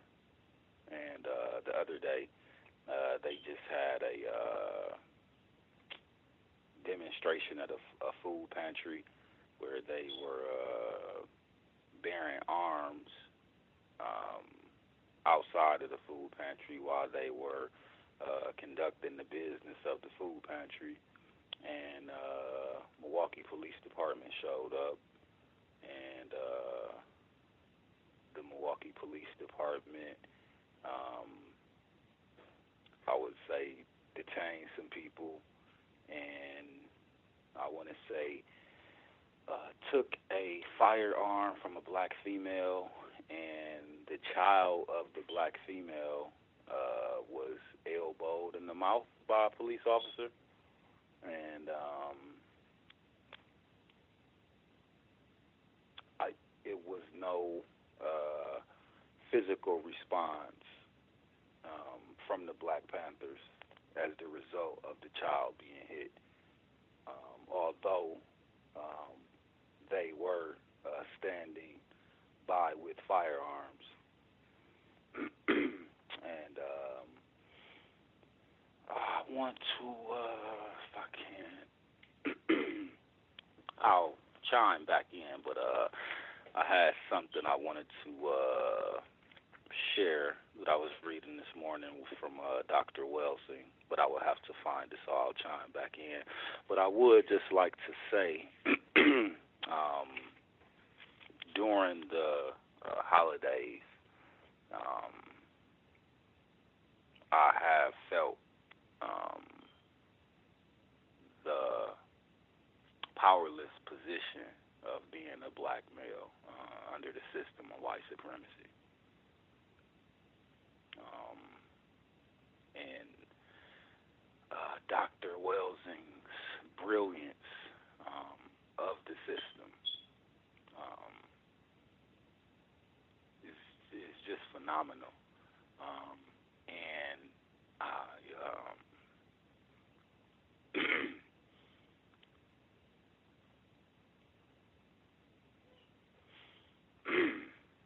I really just started to feel the significance of her loss today. And I would like to end by saying, as black people, in the words of Dr. Welsing, my hope is that we can transition to neutral, turn off the emotion like Spock, and study the data. And thank you for letting me share. Appreciate that. Dr. Frances Cress Welsing. I mentioned her to people who are on my Facebook page. It's facebook.com. The problem is white people.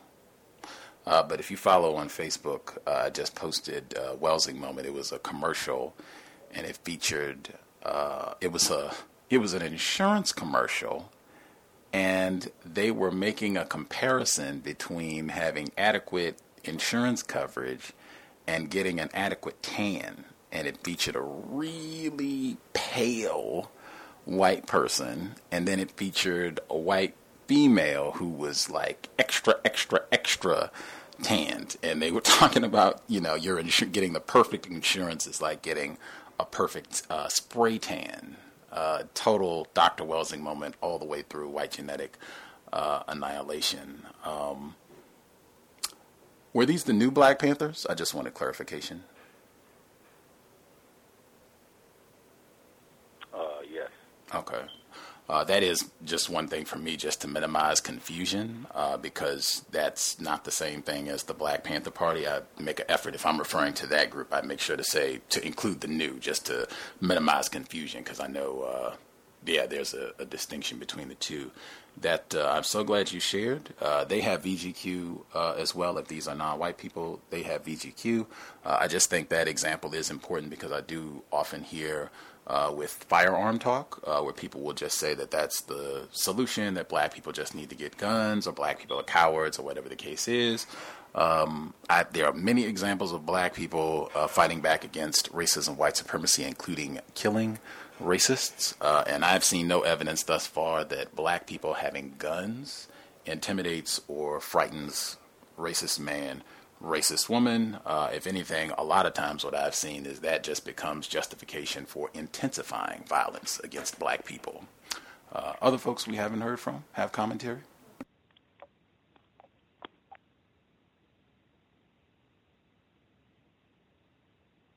Can I be heard? Yes, sir. Greetings to you, Gus. Greetings to Rob and the other callers and listeners. I thought about, I wanted to chime in regards to the clip you played with Casey Affleck and Nate Parker. I just find that to be just a blatant example of how white supremacy works. A white person can do whatever they want as far as sexual terrorism, and a black male can be exonerated of all charges, but yet victimized as if he was guilty of the charges that he was exonerated of. That's something that we experience quite often simply because we're not white, and it's something that just happens all the time in the system, where you can be considered not guilty of a crime, but yet treated as if you're guilty. And especially the darker you are, the worse that you're treated in a situation like that. The clip where you talked about, or where they discussed the cops using black neighborhoods for target practice, I just find that's a very telling piece of propaganda, because their approach was very nonchalant, as if this was just a rogue statement made by these race soldiers, when in reality that's exactly what's happening. We're being used for target practice in the areas where we reside in this country. And all the deaths of black people across this country, men, women, and children, should be example enough of the fact that we are being used as target practice. It also makes me think of the rhetorical ethics as far as the media and the way that they approach these things, because even if you look at Chicago, where there are no gun shops within the city limits, it's illegal to own guns, but yet they have the most incredible amount of shootings with high-powered assault weapons that are being dropped in their neighborhoods by white people. So it's just very interesting the way that these things play out, and just in that particular clip, they seem to make it seem as if it was just a rogue statement made by these officers, when that's actually what we see every day in our communities, in the areas in which we reside, I should say. Also, I wanted to I was thinking if you ever thought about making January 2nd the date of Dr. Welsing's passing and her birthday, days in which we dedicate to celebrating her legacy. That's something that I think, just with the number of times she's been on the show, I'm sure you both have established quite a strong counter-racist relationship in regards to working towards ending white supremacy. So it was something I thought I'd throw out there. I also wanted to say happy birthday to Dr. Ben. His birthday is the 31st of December, and happy birthday to Dr. Clark, whose birthday is the upcoming tomorrow, January 1st. Also, lastly, I don't know if you've seen this, Gus, but I wanted to ask, they have a show that's coming up in January that's dedicated to showing and proving that O.J. is innocent of the killings of Nicole Brown Simpson and Ron Goldman.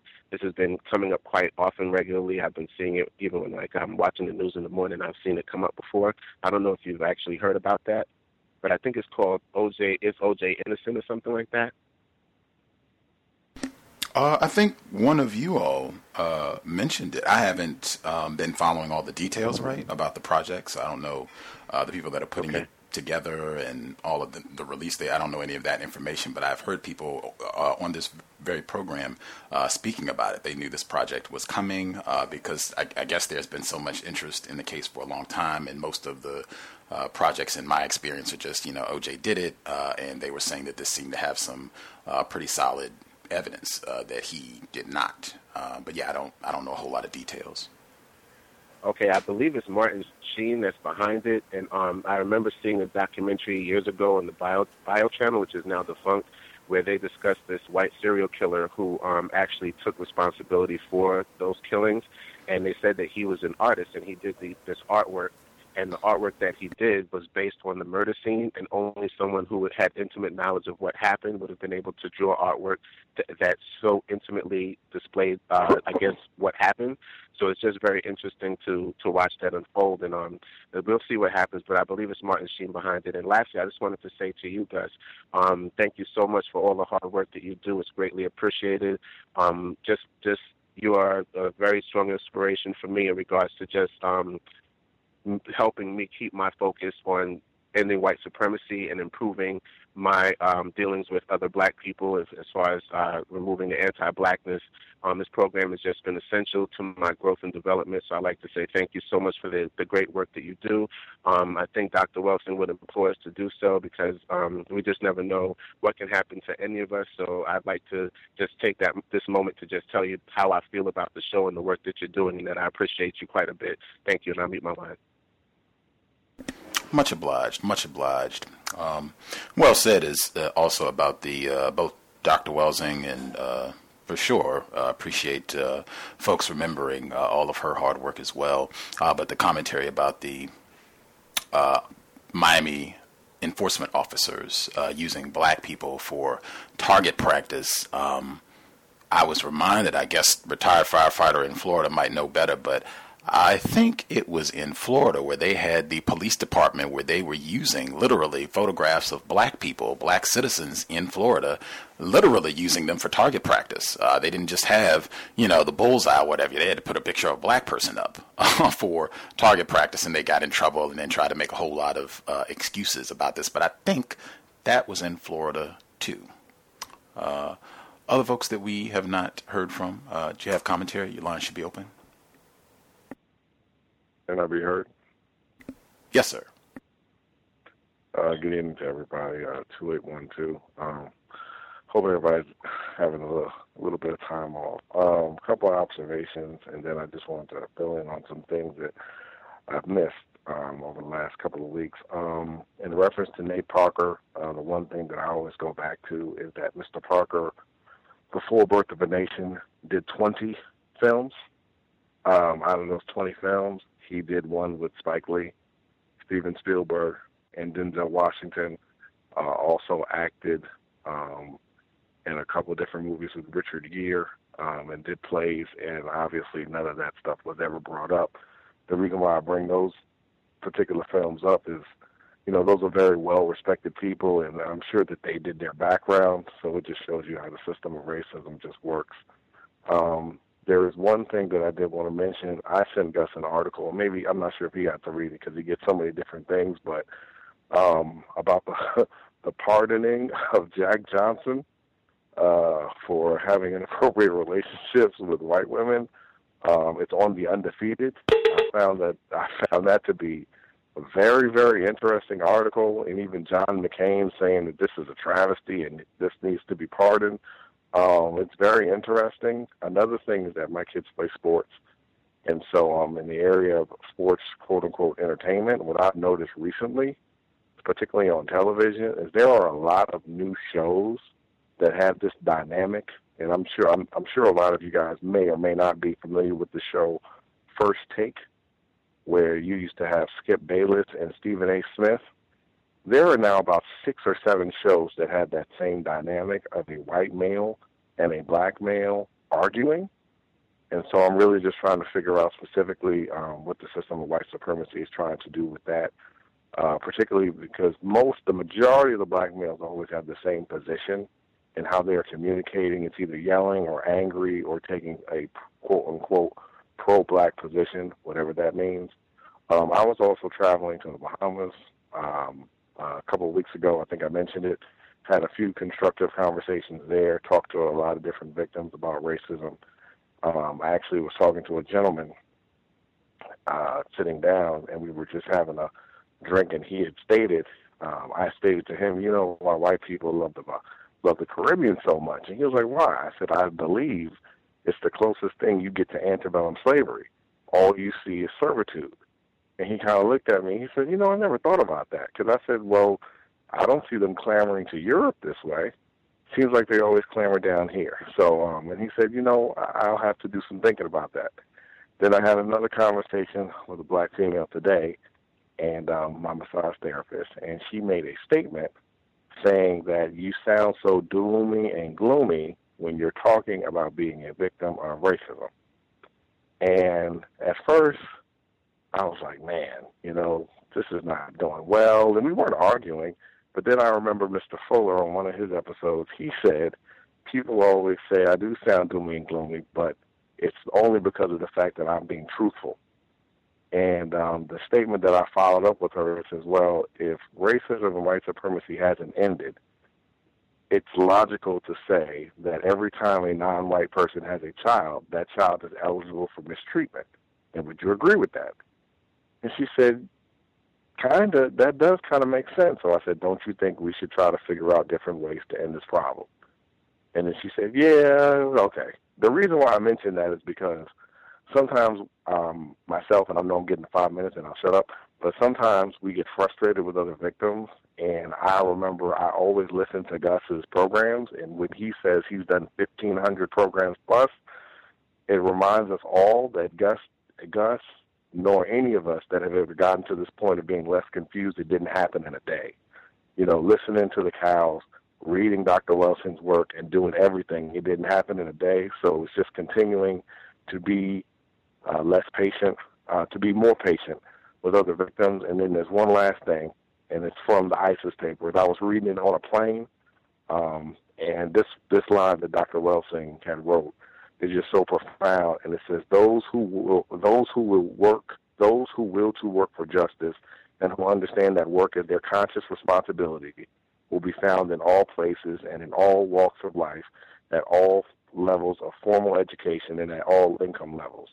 And I just think that that's so profound from her, because she basically just means that it doesn't matter how many coins you have, we can all solve this problem. I'm going to just say what Roz said, Gus, you do a fantastic job. I know you don't consider yourself successful, but we appreciate the work and all you've done. And I'll mute my line. Much obliged. Other folks that we have not heard from, feel free to get a hand up. Please do not wait until the last minute. If you have a comment or question, go ahead, press *6, followed by the number 1. We will get your hand and get you on the line. Other people that we have not heard from yet, feel free. Can I be heard? Heard both of you. We'll get our caller in Go Ohio. ahead. No, you let the, I think the retired firefighter, you can let him go first, okay? Right on. Much obliged. Thank you. Okay, thank you. Thank you, ma'am.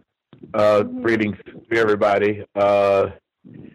Yes, Gus T. Renegade. Yes, that was in, I believe, North Miami, Florida, with the targets with the black males on it.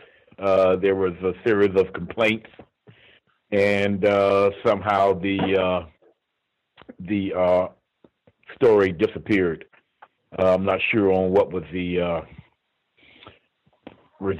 final results of it.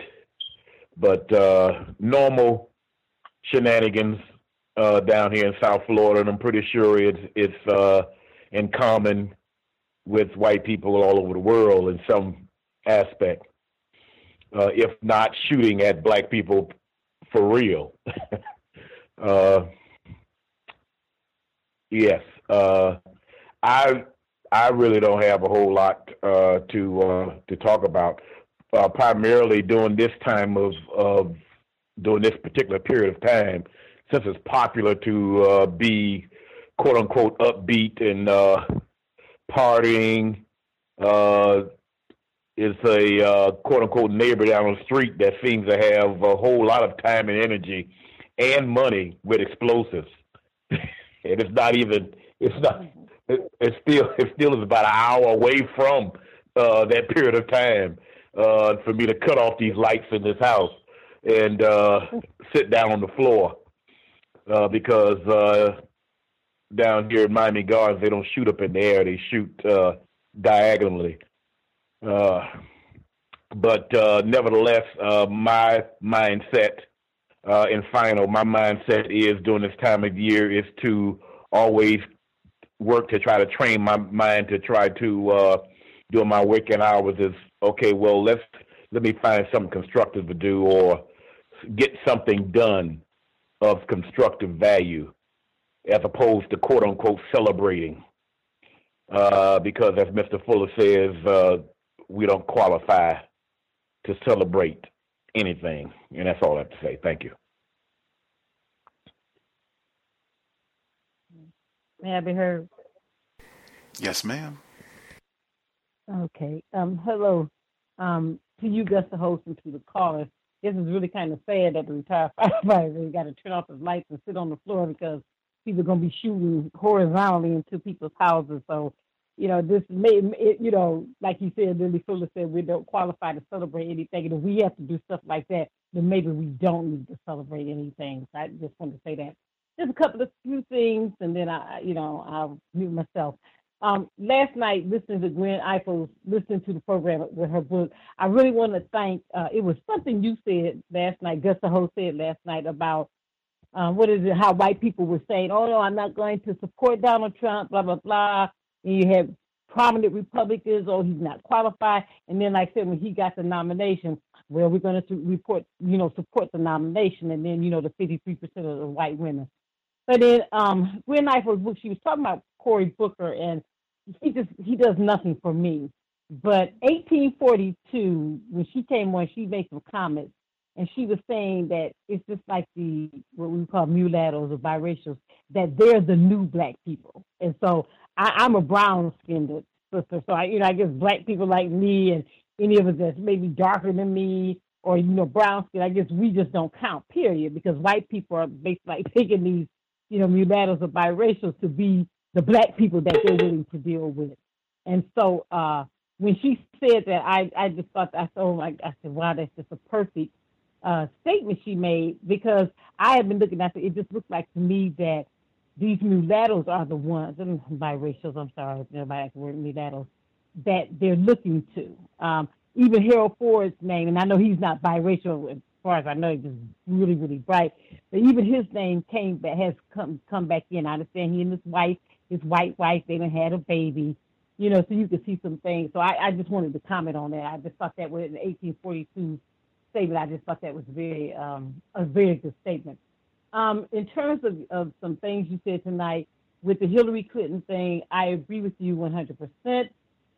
Even when the primary first was beginning, and it was just things I was looking at, and I told somebody, I said, the setup is, I said, I'm telling you now, if Hillary Clinton loses, then that's going to be like, it's black people's fault, totally black people's fault.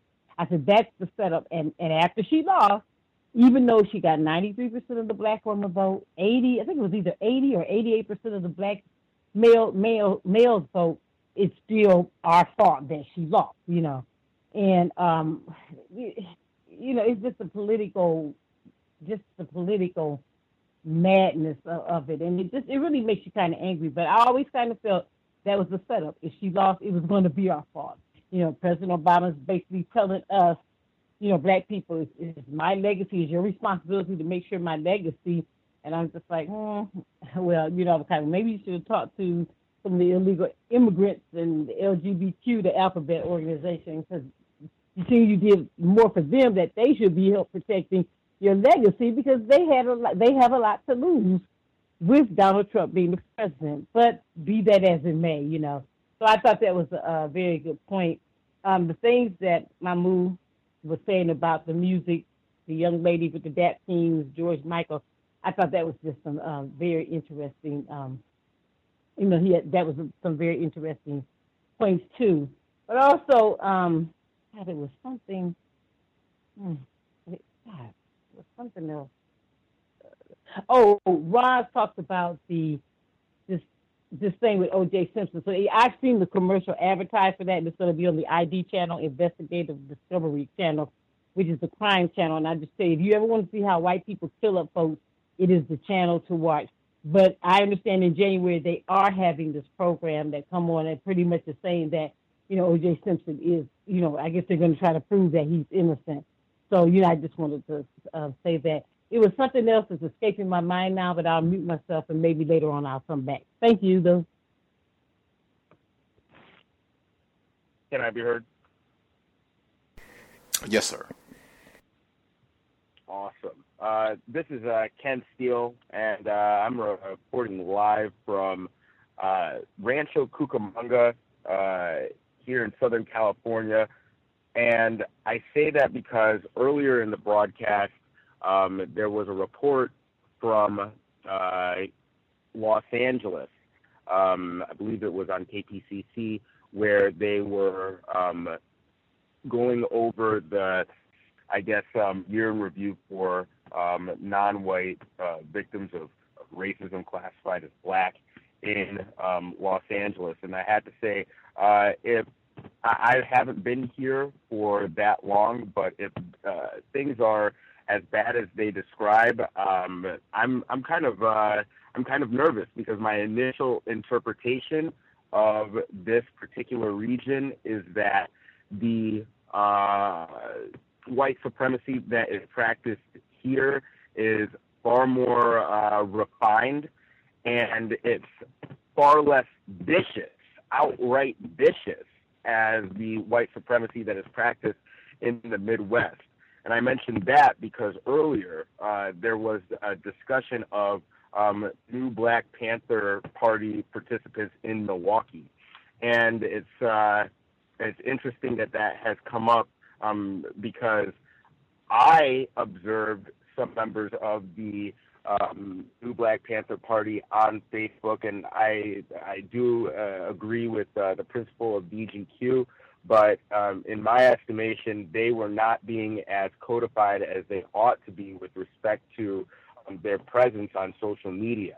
They were using racial slurs to describe white people in very inflammatory ways. They are brandishing firearms throughout many of their photos. And by the way, they're bragging about having the police, or rather having an organization, I think it's Blue Lives Matter or whatever.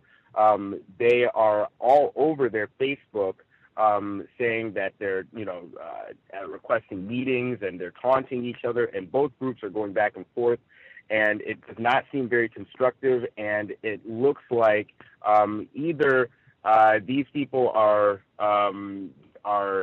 being protected, because I don't know how you can be brandishing firearms and talking about police like this on Facebook without being taken down, because I've seen people and heard reports of people being taken down for saying a lot less. Anyway, these guys are showing out, or rather, these guys are showing off, and it made me nervous. I mentioned this to them, that they ought to, kind of change their behavior, but they seemed very, very confused about the situation that they were in. So I really do caution people to be very careful around those types. I just got a really, really bad feeling after running into these guys. And then also, to speak of the Midwest, I was in Chicago earlier this year. And, yeah, the killing there, people that are from those neighborhoods where the killings are happening have reported to me that they don't even know who is responsible for many of the killings that are going on in those areas. And in this last year, I personally have had 3 friends directly affected by this, either witnessing a traumatic event or having an attempt on their lives themselves. So this is something that is very real, that is happening, and I suspect that much of the violence is suspected white supremacists, or rather in this case would be race soldiers, going about having fun, doing target practice. And here's another thing. The comment section on the news pages in Chicago, Milwaukee, Ohio, all of these Midwestern cities, I've seen comment pages from all over the country. There's a particular brand of viciousness that is going on within the Midwestern region of this country on those comment sections. Some of the things that the people are talking about are extremely graphic. They talk about, running black people over. They talk about shooting black people. They talk about it's incredibly violent, and it's something that I haven't really observed in as extreme as a fashion here in Southern California.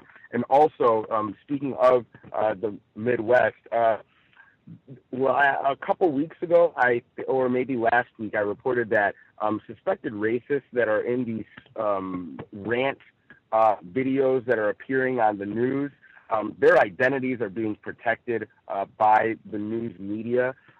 Recently, there was a suspected victim of racism that was charged with simple battery of Jennifer Boyle, who was the person, who was a woman in the rant that took place in the Michaels in Lakeview. She apparently reported this guy for battery, and when the trial came up, she did not show up for trial, so the charges were dropped. And neighbors also reported that the victim of racism that was accused of assaulting her never did anything of the sort. And this is just typical white supremacy that is practiced by female suspected white supremacists, or I guess in this case, white supremacists. And that's something that definitely, I think it's worth noting. It took place in the Midwest as well. Also, finally, on the subject of racist women or suspected racist women, the deaths of Carrie Fisher and Debbie Reynolds, their deaths, unlike the deaths of victims of racism, are being celebrity victims of racism, they're being categorized as mysteries. I don't know if you've noticed this, but there was a report that came out earlier today that said that there is currently no official cause of death for Carrie Fisher, even though that we know that she has had a history of drug and alcohol abuse.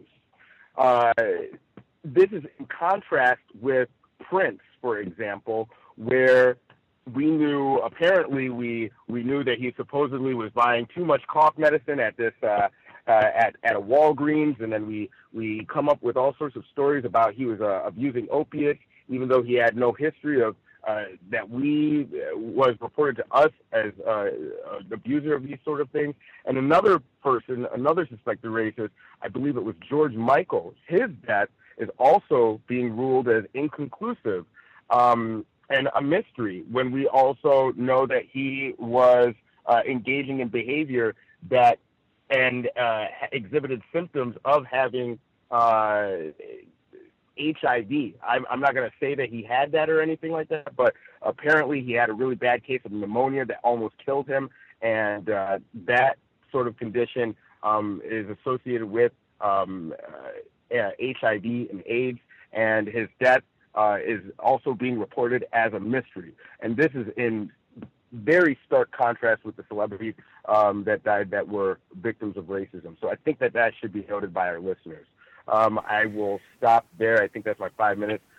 Also, wait, I just want to say before I go, thanks a lot for this program, Gus. This is very, very constructive. It's some of the most constructive programming that I think is being produced for the effort of replacing the system of racism with a system of justice. So thanks. This is, just incredible. I'll mute my line. Much obliged. Other folks who have not chimed in, if you have not shared, please do not wait till the last minute. If you have a hand up, line should be open. Hello. I'll be heard.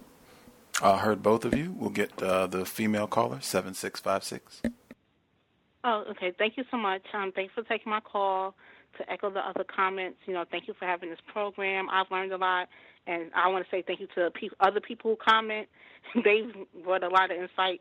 So, not congratulations, but thank you to you all as well. I know we're not supposed to promote watching TV and stuff, and I'm not promoting that, but I was clicking through the channels, and I saw this movie. I wasn't watching it. It was called Barbed Wire. I guess it came out 20 years ago, a long time ago. And I was like, I don't want to watch this stupid movie anyway. But to look at the description, it said something had happened, and there was a second American Civil War in 2017. I go, oh, wow, okay. I thought that was interesting. So I tried to read up on it because, of course, I don't want to watch this movie. So I'm looking to see what it's about. I'm like, what's the problem with the Civil War? What is it about?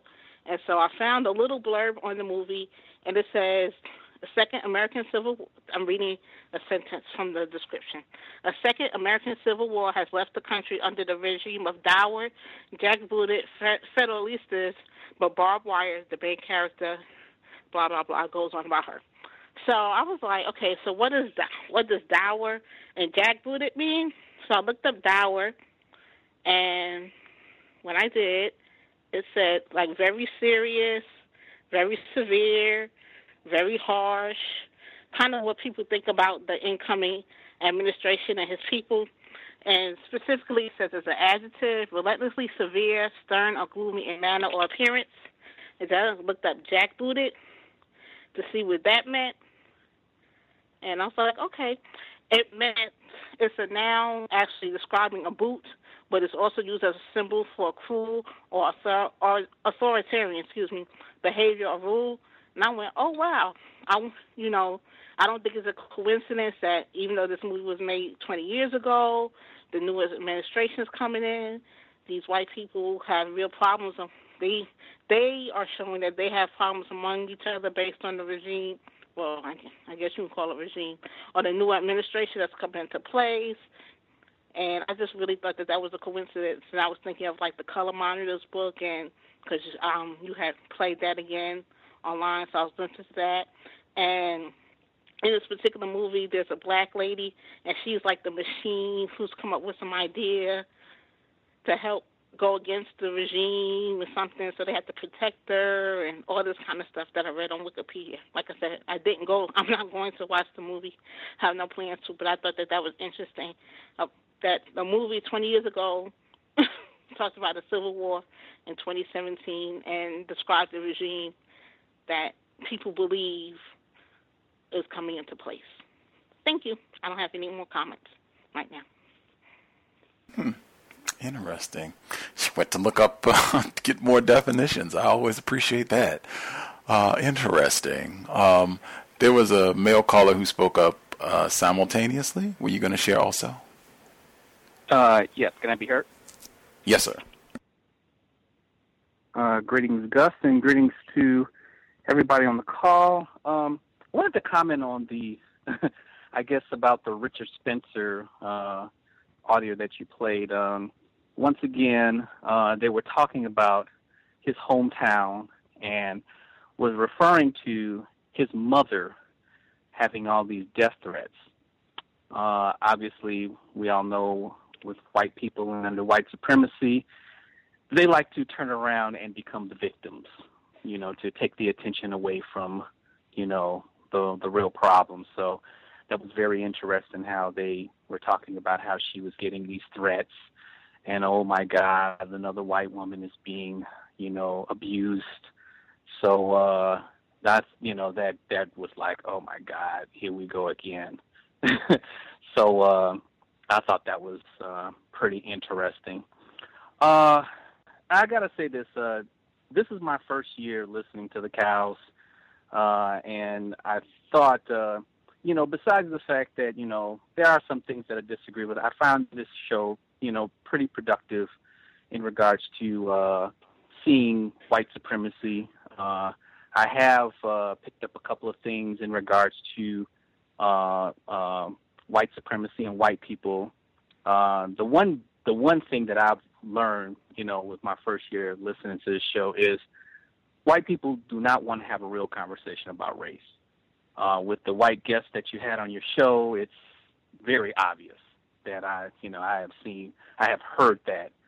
And also, too, it has really, really sharpened my view on the behavior of white people and their actions and how they participate in white supremacy. And it also sharpened my view on non-white people in relation to the system and, how we can be easily confused on it. Obviously, we all are learning. I'm still learning.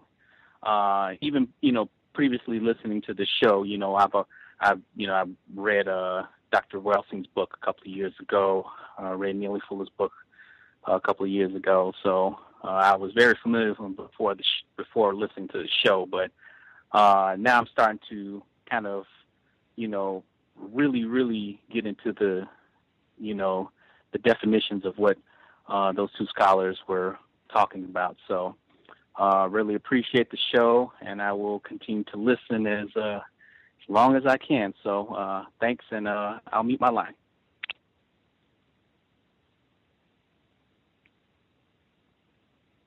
Hello? Yes, ma'am, we can hear you. Good evening, everyone. My reflection on the year, and this is Karma. I have to say thank you so much for the show, guys. Thank you for especially teaching me how to combat when people come up to me and say, oh, you black people, you didn't vote. That's why Donald Trump is in the White House now. You should have voted for Hillary. But, this is what I get from black people. And so now, because of C.O.W.S, I can say with some clarity that, no, the reason Hillary Clinton didn't win the election was because she couldn't carry her base. Black people are only like 13% of the population. White people are like 65 and plus % of the population in most places, and she couldn't carry white women. Who in the world expects to win an election when they can't even carry their own base? And that usually shuts everyone up. So, I just thank you for that, because people have been throwing that in my face. And I'm like, we had nothing to do with that. That was just her being inadequate. So, and thank you for giving me that. And the next thing, I've been thinking about the racism white supremacy model, and of course, the problem is white people. But I have a model. I have a new model. At first I had the cancer model, but at the end of this year I have a viral model, which is a refinement of the cancer model, because viruses are infectious agents that can only, replicate inside other living cells and organisms, and they can kill anything. So, and that's what white people do. And people say like viruses are like organisms at the edge of life. So, while white people are describing us as life unworthy of life, they are the imitation of life. And so what we need to do in this, the closest I can come to a biological model, is do our research as if they were a virus, but on a macroscopic level. And I think that would be a great place to start. At least that's where my thinking has gotten me this year. And the last thing is, in the article at the beginning when they were talking about the grandparent, I guess the great-great-grandmother and the great-great-grandmother, Rose and I can't remember, but they were saying, they were sold, you know. Most of the children were sold with their mothers. That's not what we read. When we were doing the book review, it wasn't a book, it was a book review. I remember one example was given of 2,000 black women being cataloged as being sold, and something like 2% of them were sold with their children. White people kidnap black children all the time from their families. They have never, that is not a reliable practice of selling children with their families. And even here in Texas, they're getting ready to shut down the child welfare boards again for kidnapping and mistreating all of these non-white children. And on a positive note, I think I kept the school from being closed this year by all my attention, because it is a 82% non-white school, and Texas has been closing those with impunity all over the place. And I think the fact that I made some people aware of that situation made a lot of white people go directly to their Congress people. And even though nothing's changed, we kept that school open for another year. Then that gives me a year to try and find something new. Oh, and one more thing. This will sound interesting. We do have one of those genius mathematicians, black female mathematicians that worked at NASA. And she lives here in our community, and she was saying just last weekend, her husband was talking, and he said, "Yeah, I remember when they called my wife to come and do the calculations for NASA," and she said she wouldn't go because they said they just wanted her to go, and they said, "Well, what would it take for you to come?" And she said, "Well, my husband would have to have a job too," and then so they told him, they said, "Yeah, but." So, okay, we can find a job for him. They said, well, what should we pay him? She said, well, you pay him the same thing you pay me. And so they both went off to NASA. And I thought that was a great ending. Thank you. Bye-bye. Black self-respect, that's grand. And that is job well done. Your efforts to keep the school from being shut down, that is spectacular. You sound a little bit better than you were yesterday. Still room for improvement, but you sound like you are taking care of yourself. Glad to hear it. Other people that we have not heard from at all. We have any folks that have not shared their views? If you have a hand up, line should be open. May I be heard? Yeah, you heard. Heard both of you. We'll get, I think that's our caller in New Jersey. New Jersey, yes. This is Jersey Girl. I just want to say that I'm very happy to be here. And piggybacking on what the lady just said, I just hope that, Gus, that you take care of yourself throughout this new year, because we need you to bring the people that you bring to us to keep us sane. It's so heartbreaking when you hear about people passing away because they're not taking care of themselves for something simple. That's really, really hard, other than someone who's been, terminally ill or something like that. So that goes out to all the listeners here. I hope you, when men and women are taking care of yourself, because we're going to need to be stronger than ever to keep the fight going. And basically, that's all I have to say. I couldn't spend a better New Year with like-minded people. Thank you so much. Can I be heard? Yes, sir. Yes, sir. Greetings to Gus, the host, the listeners, and the callers. I just wanted to say about sharing the show. Sometimes I'm just a little surprised that whenever an event is created, like on Facebook, and on Facebook as one of the social media sites, there's not a whole lot of people who are invited. I see a lot of local events that go on just, in my city, and it might be a few hundred people that get invited. And I think that we should go ahead and do that type of model. I don't know how much it will change the way that the show is set up. And I'm not trying to do that at all. But I do think that it's important to share the show so that it can get out to as many people as possible so that we can solve this problem of racism, white supremacy. And so, sometimes I'm surprised that there's not over 100,000 invites to the event. And maybe there can be a special event to where we can actually go out and send these invites on our social media platforms. And perhaps the event could be to where you're explaining racism again, but giving a full overview type instead of when people, check into the show, they may be coming into an explanation of racism that is not the full explanation, where we could get the full overview. And then the other thing is, we have between 1 and 2 billion people on the continent of Africa, and we're really going to need some reinforcement for what's coming as far as what the ICE albinos have in mind for us, or have planned for us, or the people who call themselves white, what they have planned for us. We're really going to need some backup or some reinforcement, however we can get it. So maybe if you could do a program where we can even invite people from the different African continents as the Africans are on the continent. I just wanted to share that. Again, I think it's really important to share the show. I don't know exactly how we're going to solve racism if we don't talk about it. Thank you.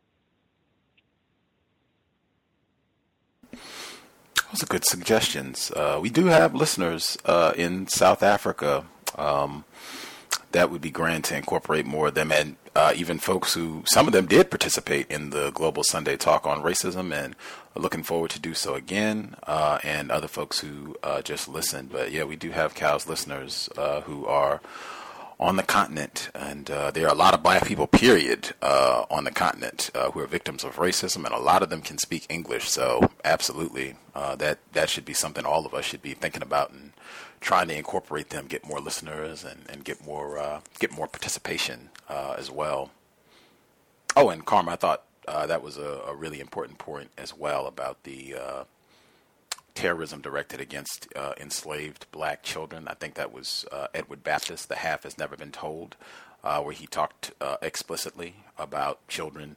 I think he even gave detailed examples of them taking a group of enslaved black people. They had them in chains. They're taking them down the road, and one of the black females, she had just had a newborn, and the white racist, the terrorist, he didn't want to hear this black child yelling anymore, so they just stopped at a spot, and he just sold the child for a nickel or something, just give me a shilling, I'm tired of listening to this nigger wench here, give me the baby. And just, I think he detailed that explicitly in The Half Has Never Been Told. So yeah, I'm really glad she brought that point up as well.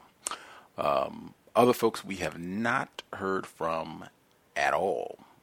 You should share now. Please do not wait till the last minute. Can I be heard? Yes, sir. Good evening, Gus. Good evening to all of the callers and everyone who is listening. Peace to you all, and may all of you have a happy New Year. While, yes, this was a rough year, I've thought about that often as it's concluded.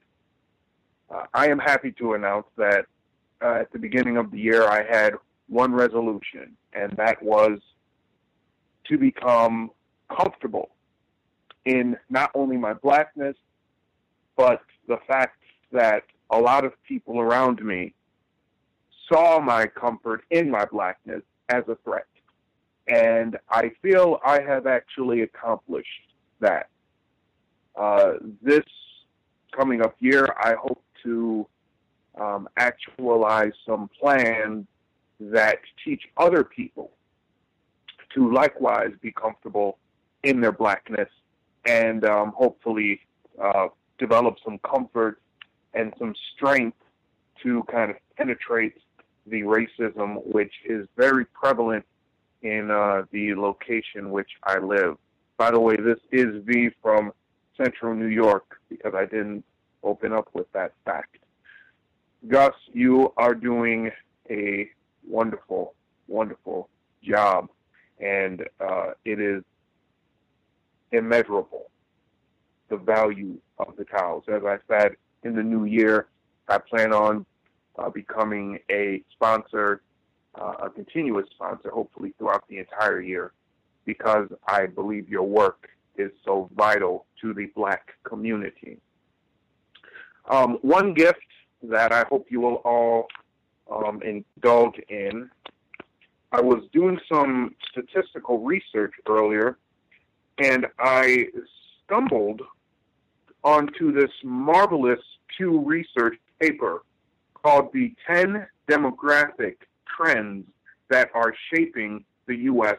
and the World. It is all about color and race.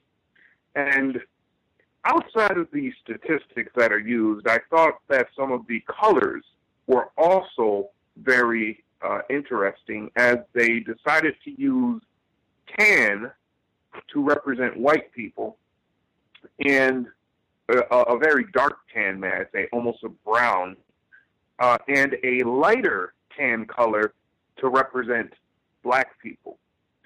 Moreover, in the same research, specifically in I think it's the second graph, if you look it up, you will see that they have Black growth as pretty steady. It's about, I think it's 9%, and the growth is steady for the next 3 or 4 decades. How they plan on accomplishing that is beyond me. But anyway, please check that out. It is an amazing, amazing read. Finally, I would like to say blessings, of course, to the ancestors who have passed, specifically Francis Cress Welsing, who I did have a joy of a time talking with, the one brief moment I talked to her. And I hope she can see what she has brought into being. As I hope you, Gus, can at least have a sense of what you've brought into being. I think the cows, especially moving forward into the future, will have set a strong foundation to help people who are going to be wrestling with the realities that are going to be presented to Black people over the coming 3 years. The cows would have set a foundation strong enough for them to find a root on in order to grow up and to become their beautiful Black selves. Again, thank you very much. All of you have a great night and a happy New Year. Right on. 1842, were you going to share? Thank you. Can I be heard? Yes, ma'am. I'll say this really quick. You guys are so quick with your mute button. I never get my finger there fast enough. But as you said, this is 1842, so greetings, all of you all on the call. I will, before I begin saying some of the notes, I will echo what so many of the previous callers have said. I am new to the cows. I listened to the cows. First, I thought it was just a podcast. Like, I don't know. I wasn't really understanding that I could call in, and then I didn't know how to catch the show. So for a long time, I was only listening to the podcast earlier this year, and then I began participating. I think workplace racism was my first one. And so although 2016 has been a very difficult year for many reasons, it has probably been one of my more transformative years, just because of the cows. And of course, naturally, Gus T. Renegade and Justice, but all of the people who participate, because some of you guys are really funny, and have really great insights. And so I was always looking for this space. And so, like, New Year, I will let y'all don't know me, so I'll say this. I don't celebrate any holidays, but New Year's is the holiday for me. Like, I was the person who was like, I'm about to get fly, I'm about to be seen, I'm about to dance the night away and bring this New Year in. And I totally did not want to do that whatsoever, because I did not want to miss the compensatory call-in, and I really would rather be in my stretchy pants with my notes, listening to the news and talking with you all. So thank you, everybody. Thank you, guys. Thank you so much. And, okay, on to the notes. So It must be really nice to be white and make your money talking about, like, piecing together broken Black people's history. For the story for Sarah and Ashley, that is what I was thinking about. I have my, I went to school and I have a degree in African American studies or whatever. In no way, shape, or form was I able to make money by sitting around piecing together, stories. But this white man can go and be like, I saw this and was fascinated, and I began to search the archives and blah, blah, blah, blah, blah, and put the stories together. I mean, y'all disrupted it and still built a name off of trying to piece it together, and everyone's looking at you and all. That was one of the things I took away from that clip is, goodness, it must just be fantastic to be white. Like, you can do no wrong whatsoever. And so anyway, and then I didn't like, it wasn't constructive and it was inaccurate how he said that Black people left the South. And I forget who I heard say it first. This is not an original thought of 1842, but where we were refugees, we fled the South. And because of the terrorism that we were experiencing in the South, we fled to the North to seek refuge, where we met, again, terroristic whites and white supremacy. And so I think it's important how we even subtly talk about our history and what has occurred to us and what we've been forced to endure, and do so with accuracy. And I think that it's racist to describe that quote unquote Great Migration as Blacks leaving the South. And okay, maybe I missed it. Someone can correct me if I am wrong. Where on earth did he get the information that the husband left her? He said that he could find where she got married, but then he must have left her when at some point, and she was left with a 2-year-old. And I was like, okay, if I am incorrect, then I will stand corrected. But if he just pulled that out of nowhere, what? That doesn't make any sense. That's not scholarly. And I think that just plays into this whole negative image and negative stereotype that, Black men just refuse to stay with Black women, or we can't have a Black family unit.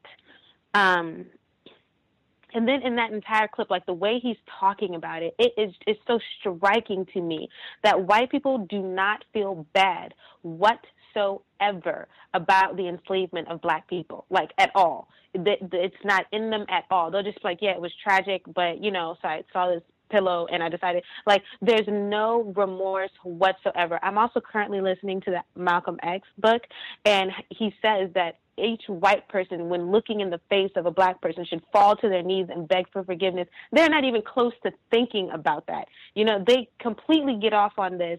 And, you could just hear it in their tone. Like, I'm sure he's smiling and all of that. Like, they don't feel bad whatsoever. And then there was an allusion to Jesus and the red lettering, whatever. I am the one in VA. I used to, Richmond was my stomping grounds. And it is a hipster haven now, and it's really sad because Richmond used to be a very thriving Black community. That's just cut me off whenever I get to my 5, because I have so many notes, I'll try to get them in. But and then Jackson Ward is gone, which was like the prominent Black area in Richmond, where you have 2 Street. It's called 2 Street as well. There's a 2 Street festival. It's completely gone, and it's nothing but hipster town, and white people are all over there and it's terrible, like, especially if you go on a Saturday and you're in that Shackled Bottom. 17th Street Market is still like the big slave market. She was talking about the ones that are on the corners, but there was like a big one because it was right by the James River. So they would march us from the river over to 17th Street Market, and it's still there. It's a farmer's market now, but it's still there. Like, it hasn't been destroyed or anything like that. And they have, like, little things to commemorate the enslavement of Black people, but it's whatever. If you go there on a Saturday, white people are drunk all over the place. It's scary. Listen to Gus. Don't be drunk around white people. Don't be around white people when they're drunk. I'll say this, and then if I hit my 5 minutes, that's fine, but I do want to talk about the issue with Nate Parker. I am a Black female, and number 1, I love Birth of a Nation. Number 2, yeah, I have an issue with Nate Parker being married to a white female, but he's a victim just like me, so I'm not even going to pay attention to that. I think messages can come through whomever, and none of us are perfect or without our faults. Number 3, I really, really had hoped that enough of us would have understood that, and what by that I mean his allegations of rape or whatever, it being brought to the forefront with the Birth of a Nation as a racist white ploy to keep so many of us out of the theaters and supporting this film. I'm hopeful that in the future, if it plays on USAA or BET or the DVD comes out, that more people will watch it, critique it, whatever, but it is the first, in my opinion, of its kind. And I think that, the message is powerful. It's black people taking up arms against white people no matter what. You know what I mean? We do know he dies, but that's historical, but he does. And I think it broke my heart, especially once I saw the film, because I thought it was just very artistic. And I thought that it had, I think that Nate Parker did what he could do, and I think his team did what they could do. We can always fault find, and I'm not going to do that with him. But to me,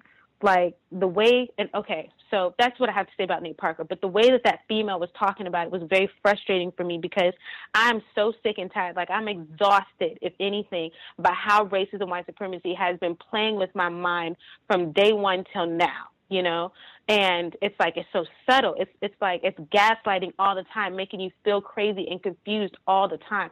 She didn't want to just say it. It took her forever, because I wrote a note, why are we not talking about racism here? And then she goes to say, oh, well, everyone was talking about racism, but it's not racism. It's privilege. And it's all the other, no, stop right there. Stop playing with my mind. Stop trying to play with my mind. It's racism. And so, this is the problem with people who have degrees and people who think that they're so smart is, the problem with them, and then also the problem, not the problem with those of us who fall prey to that, but this whole dynamic of he who has gone to school or has some education in $10 words or whatever, they trick us, and because they come off as so powerful, we're listening, and the truth is you ain't saying nothing, and you're really just lying the whole time. The reason that Casey Affleck didn't catch any flack for, whatever his racist things or whatever is because he's white. And the reason that is because it's racism, point blank, period. It's simple. It's not privilege. There's nothing else in there to keep him from having it and Nate Parker from not catching it, if I make it, or I don't know if that's a metaphor, but the whole point was racism. She skated around it, she pussyfooted it, she confused it, and she wanted to say a whole bunch of nonsense. But point blank and period, the reason that, and a lot of self-hate on us, within us non-white people, self-hating and attacking Nate Parker, and all of that we have going on, but then also the white folks too. So thank you. Right on. Other folks who dialed in that we have not heard from at all, if you had commentary. Have you heard? Yes, sir. Good evening, Gus. Good evening to all the callers. I must echo what everyone else said. This show is great. Thank you for having it. It's a great platform to exchange views on the system. The number one problem on the planet, the only problem that we need to solve, that will solve all the rest of the problems. And it's been a tumultuous year. I had 8 pages for review, but I'm on the plantation, so I can't go through them. However, I did want to say, this Trump thing this year was really what made this year so great. If you're studying racism, this was a good year to do some studies. My resolution last year was to simplify my definition and conform it and see how it worked. And I think that I did that by January 2nd. I was done with it. So I was very happy with that. I got a 2-word definition for the system, and I've yet to see anyone go against those 2 words. I just wanted to make some comments. I wasn't able to hear the clips. However, I suppose you did the year in review clips. No, we did not. Yeah, no. Oh, you didn't? Oh, good. We did the week good. in review. This was just the week in review. When's the year in review if you're doing one? I talked about that earlier. I said basically I don't know, or I would prefer not to do it, but enough people like yourself we're like, oh man, what happened to the review program? Where's that at? And such. So I will have to reconsider to just maybe do it right at the beginning of January. Absolutely, man. We had a lot of great losses this year. Some great people. Of course, Dr. Welsing, Dr. Sabi, Dr. Delbert Blair, Glenn Eiffel. We also lost Kim Thompson, Muhammad Ali, Fife from a Tribe Called Quest, very conscious rap group. And their last album that they just put out, very good. We lost a lot of people. Radio Raheem. Radio Raheem, yes, man. Love, hate. Maybe want to go get some 4-finger rings, Gus. Go back to the 80s. But yeah, we lost some legends this year, and I'm glad to say they did too. I was hoping that the Queen spoke before the year ended, but we still got a few minutes. I know they say she's on her deathbed, and it's so ironic because last year she said this will be the last Christmas. I guess she meant her last Christmas. Man, it's just been a really, like I said, great year to do some sit back and observe. And I from the callers, from what they called in with, I see that everyone's making very good observations. I'm just very, very happy that this show exists because we wouldn't have been able to in any other way. I just wanted to say that as this year comes forward, of course, they're always on their job. So we've had the war on drugs, which was a war on black people, and the war on terrorism, which so far has been a war on brown people, but I'm still thinking that they're going to hit us with the urban terrorists. They had the war on police this year, and next year I could see what they're pushing forward now is this cyber war. I don't know quite how that's going to, how they could implement us in it, but I could definitely see us being affected by it as they're promoting this cyber terrorism, I guess you could say. So that was very interesting. I did some research because I read an article. Rob sent me an article, and it was so astounding, and I was like, wow. It said that there was 3,149 counties in the United States. And according to the article, they said that Hillary won only 57 of them. So I did some research. I was like, that can't be right. And I did the math. And what I found out, that I went through each state, counted the counties, counted the delegates.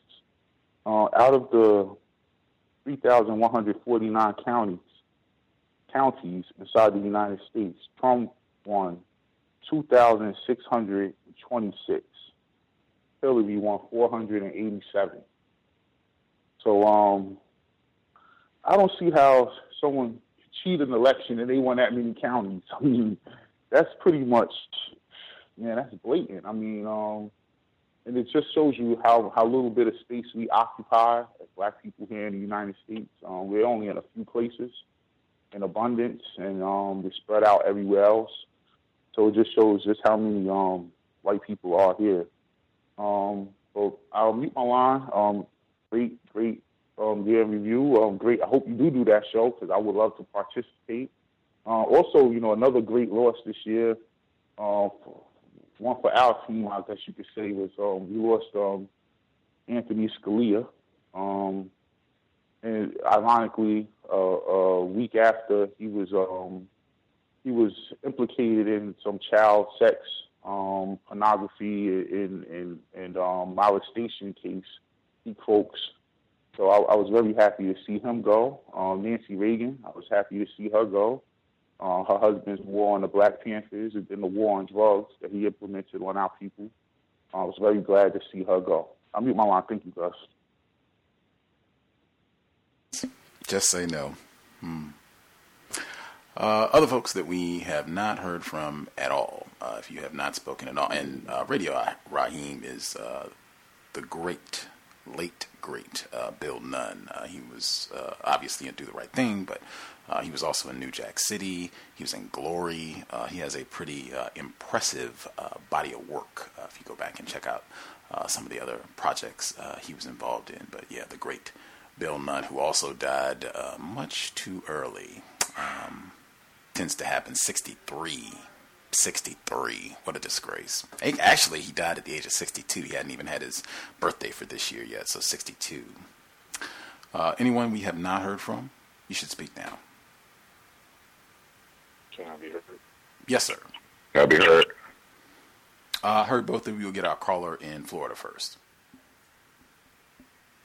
All right, thank you, sir. Greetings to Gus, the host, the listeners and callers. I had a few observations since it's still around the so-called holiday time that I was spending with my attended family members. There was one interesting thing that happened where my young niece, she was reading a book.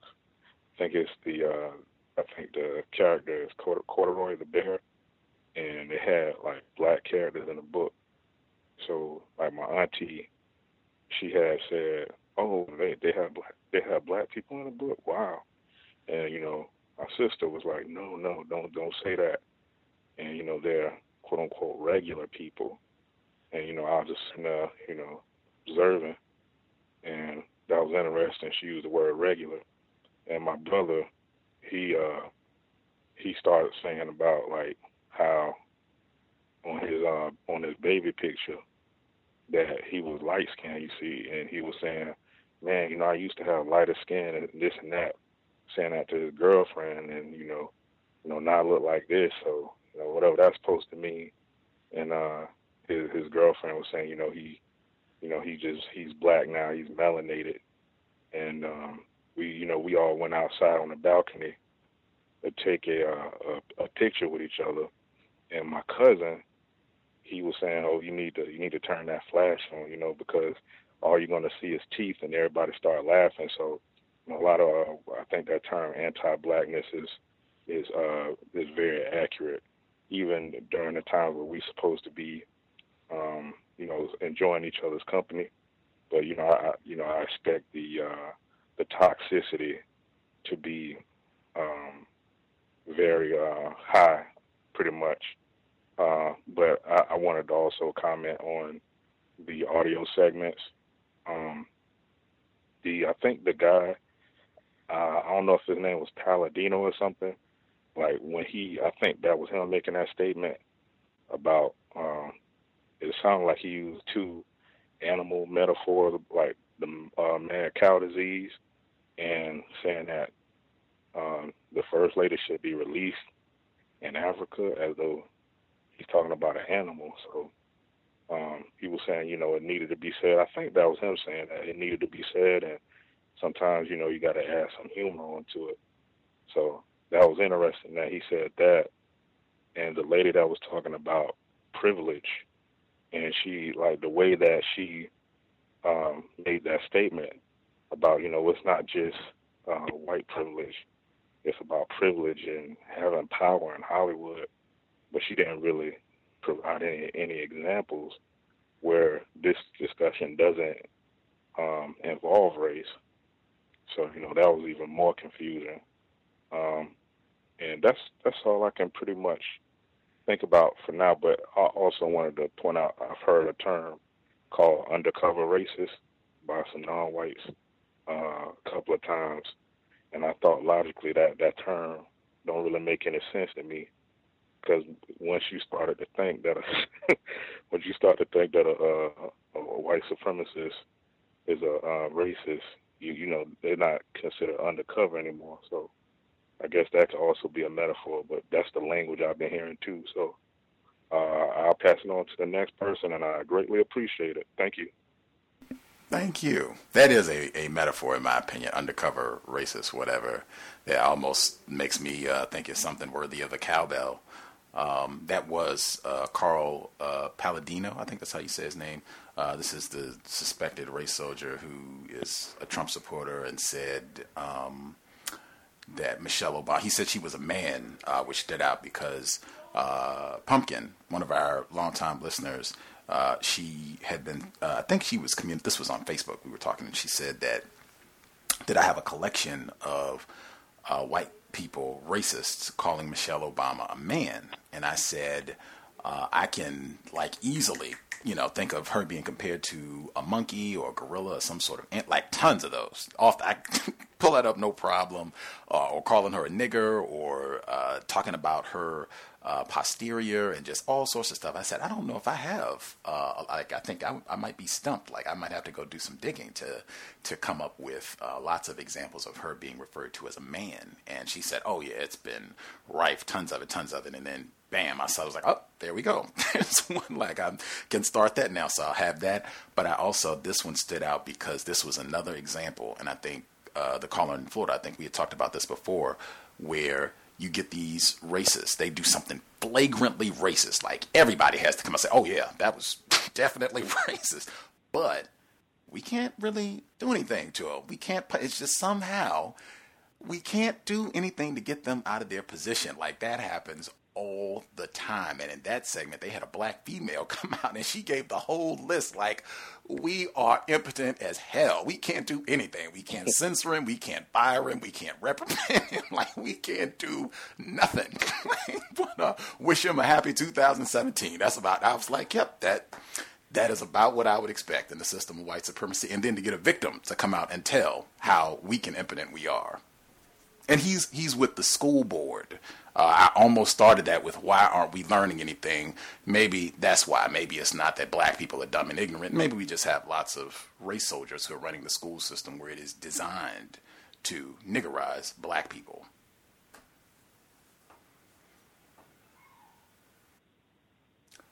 Anybody we have not heard from at all, you should speak now. Can be heard? Yes, sir. I like to say greetings to the Cow family.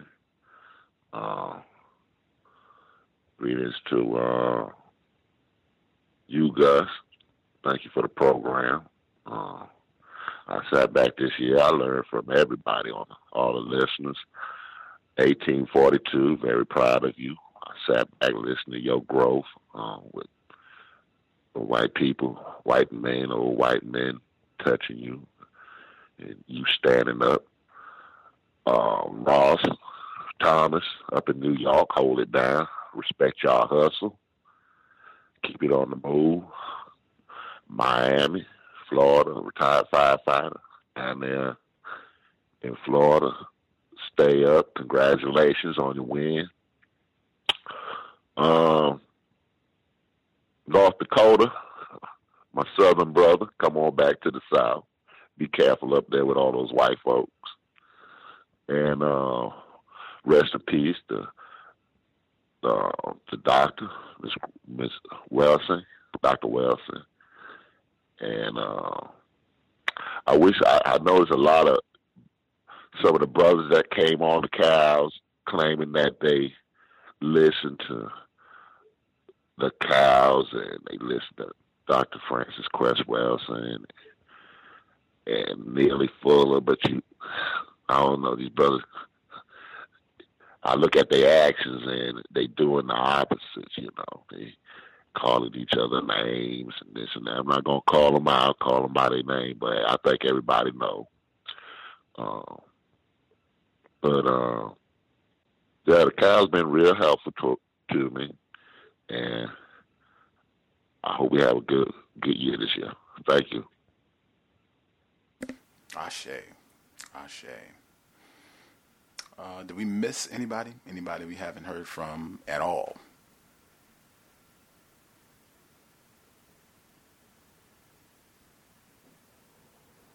Splendid. We got everybody. So we have 10 minutes left, and just for listeners, I guess for the people on the East Coast, Florida, New York, D.C., Virginia, South Carolina, New England, Massachusetts, Connecticut, all that. The folks out there, Michigan, it is about to be 2017. I'm on the West Coast, so it's not even 9 p.m. here. So, not that I don't celebrate that stuff anyway, but I mean, it's still hours before all of that. So I am not ducking or doing anything. That's why I'm just hanging out, and I have nothing to say about all that other than the folks on the East Coast are about to, I guess, get ready to duck, retired firefighter, and anybody else. I did want to get in. I did play in the segment where it talked about Steve Sampson the white EMT worker. That's another one. This is who you're calling if you need EMT to come and give you medical assistance. This guy makes up this lie about black thugs came and looted his Christmas gifts. And I played this I'm a Liar in between there. Dear friend of mine, black female, nurse on top of it. She loved that song. She thought it was the funniest thing. And that's who I connect to that song. But when I heard that immediately came to mind like, yep. That is the truth. That is whites, and it is fitting that a white person would make a song like that, and it would become a big hit. And just white people love that song. It's kind of an oldie. I think it came out in like the 90s, but became a big hit. But that should be exactly what we have in mind when we think of white people. Anybody else have commentary they wanted to get in? Last 10 minutes.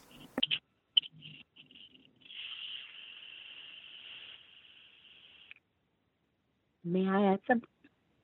Yes, ma'am. In Texas, I found out that you can do a recall election on every elected official except the school board members. Why did they explain why the school board is so special that you can't do a recall on them? No, they didn't. They just said that, it's not allowed. The only way you can get rid of a school board member is to have someone at the state level process their resignation or get rid of them. But you can't just do a recall election after they get elected. Wow. They love being in charge of our children. That is hugely important. That's Mr. Palladino. He's a part of the Buffalo School Board where they absolutely can do nothing to him, even after his commentary about the Obamas, racist, white supremacist commentary about the Obamas. Very finally, Mr. Trump spoke out against the guy up there, the Buffalo School Board. I think he ran for the governor against Cuomo, if I'm not mistaken. However, I do want to make one last comment because I was watching CNN this morning when I got off of work, and they put out a number which was astonishing actually. 82 shootings a week in Chicago. I don't know who's doing the shootings. I've heard, a lot of people, even on the show tonight, say that, there's a lot of sketchiness about who's committing the shootings, but there's no doubt who's getting shot.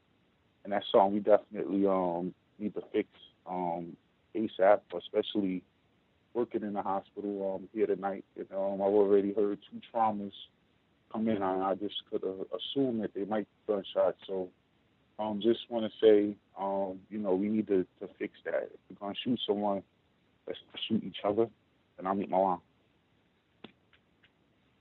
Can I be heard? Hello? Yes, I hear you.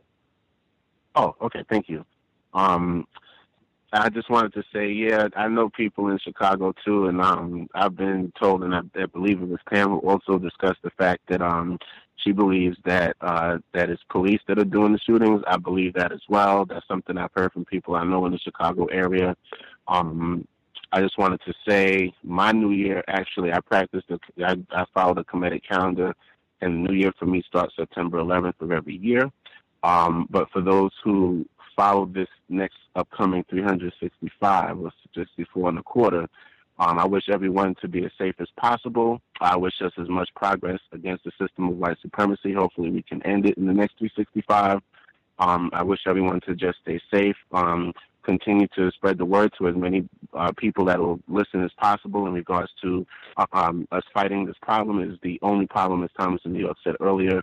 Peace to you too. It's the only problem, and from that problem, all of our other problems are basically generated.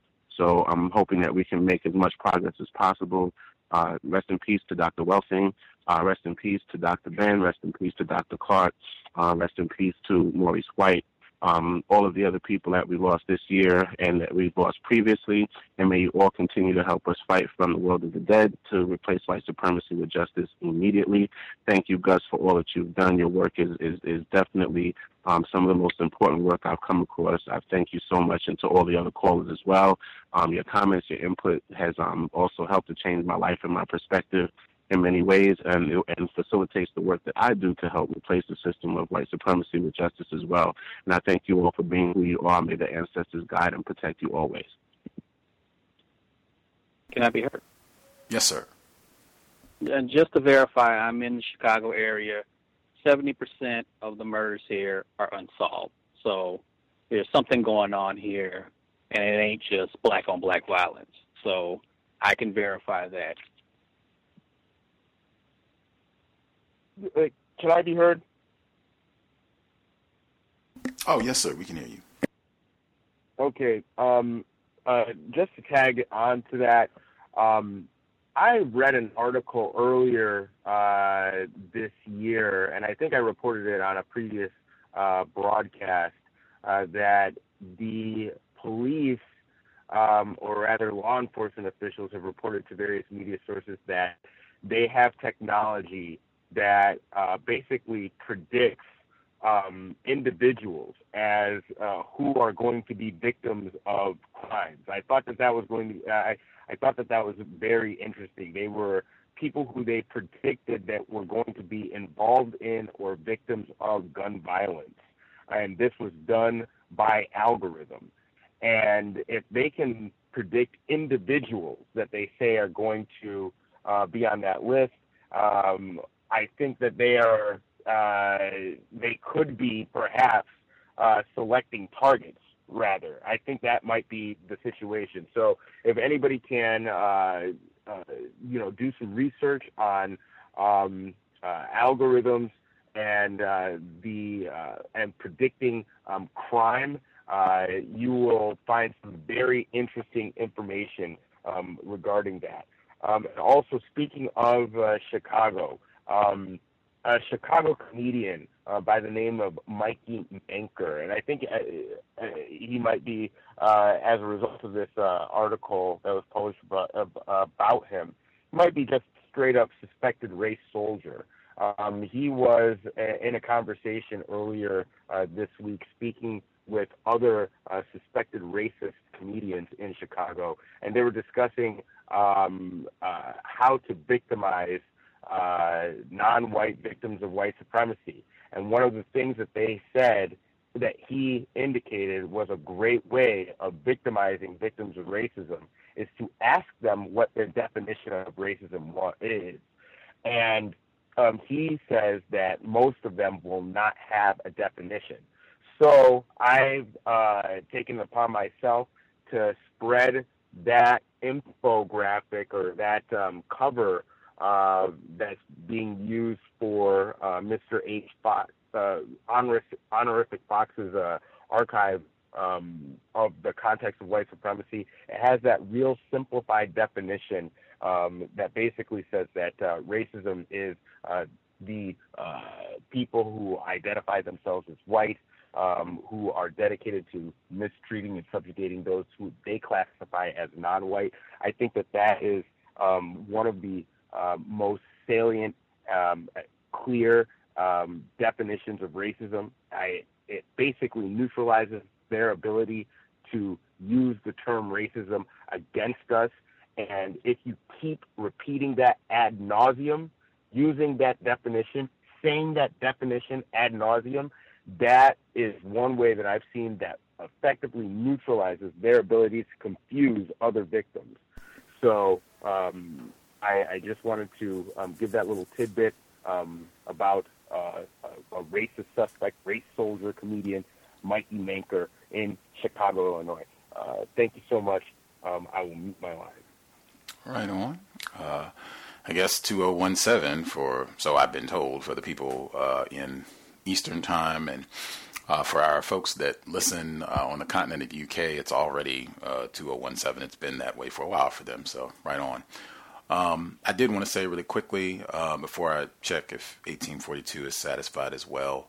Number one of our listeners in the Missouri area, he posted, I played that report about the Little League facility that was vandalized. They didn't mention all of the swastikas and flagrant racist items that were written in graffiti all over this facility. They omitted that, but there was a report today where they found some of the young white hoodlums who did this, and of course, they wrote pictures of penises as well. So you got penises, swastikas, nigger. I mean, man, Dr. Francis Cress Welsing again. But in the article, suspected Henrico Vandal's mother says, of course, what's the drum roll? My son isn't racist. And she says he did admit to breaking the sink and drawing pictures of genitalia, explained his mother, but he did not write racist words or none of that. His girlfriend is actually black, so he's far from being racist. Had to get that in before 2016 is completely gone for all of us. There was one other comment I wanted to get in. Oh, yeah, the listener that mentioned Jack Johnson. Lots of cowbells will be all over the place. Jack Johnson getting a pardon written at the Undefeated. My understanding, the Undefeated is associated with ESPN, and I don't consume ESPN content. Like, I don't watch any of their shows, and I don't read the Undefeated, and I do this deliberately. Because Dr. Boyce Watkins, black male, he's a writer. He has content on YouTube, talks about racism frequently. He did a segment that I thought was really, really just outstanding work. I played it as a part of the Compensatory call-in some years back, where he was talking about ESPN and basically saying that he thought they were doing programming geared towards black males specifically, that they know there are a lot of particularly younger black males or black males, period, who are interested in sports. You got a lot of black males who are unemployed, so they have a lot of time to watch television. I'm paraphrasing, but these are some of the points he was making. So they're really trying to get that black male demographic, hook them in and get them to watch this content.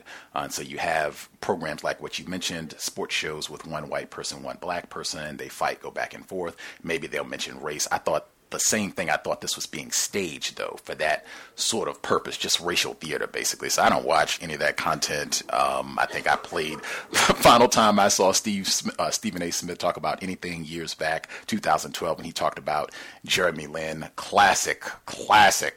We reviewed that whole piece. You can go back. If you're ever feeling bad or if you need a laugh, go find that segment from ESPN First Take with Stephen A. Smith, Skip Bayless, where they talk about racism and Jeremy Lin from 2012, when all the racism was being focused on Jeremy Lin when he was with the Knicks. But that being said, 1842, did you have anything you were going to add?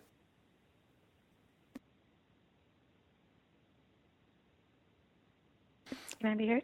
Yes, ma'am. Too slow on your mute button. I am. It's like the phone locks up, and then I got to open it and get to the. Anyway, I got to figure that out so I can be quick with it like everyone else. But I won't mention anything about the notes or the clips or anything like that. But just some possible suggestions, things that I've been doing to kind of be prepared for, the new year or what's to come next.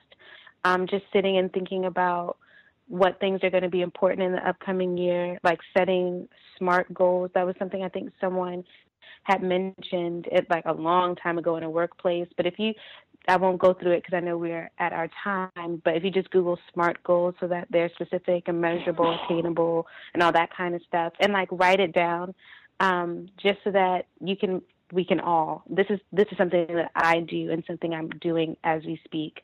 So I'm not saying anything from any kind of other space, but that way we can reach goals and we can make measurable steps and hold ourselves accountable.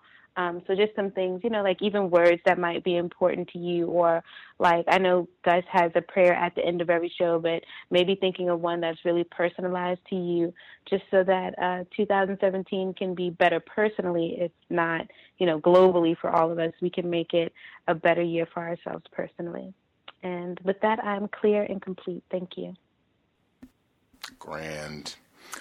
Particularly, really, this should be code for every weekend. That's the thing. When you develop a code, then special occasions are no problem because you just stick to the code. But for people this weekend, sobriety, I would definitely encourage all the way through. You already know they're going to have the checkpoints out, what have you. We already have enough problems with race soldiers with the Daniel Holtzclaws and Darren Wilsons of the universe. We do not need to make their job any easier by being under the influence on this here weekend. If you got to consume anything, tobacco, cannabis, alcohol, whatever else, get to one spot and stay there. That way you don't have to run the risk of having to explain or be in contact with a race soldier, badge or no. White people are extremely dangerous. We need to keep that in the forefront of our mind at all times.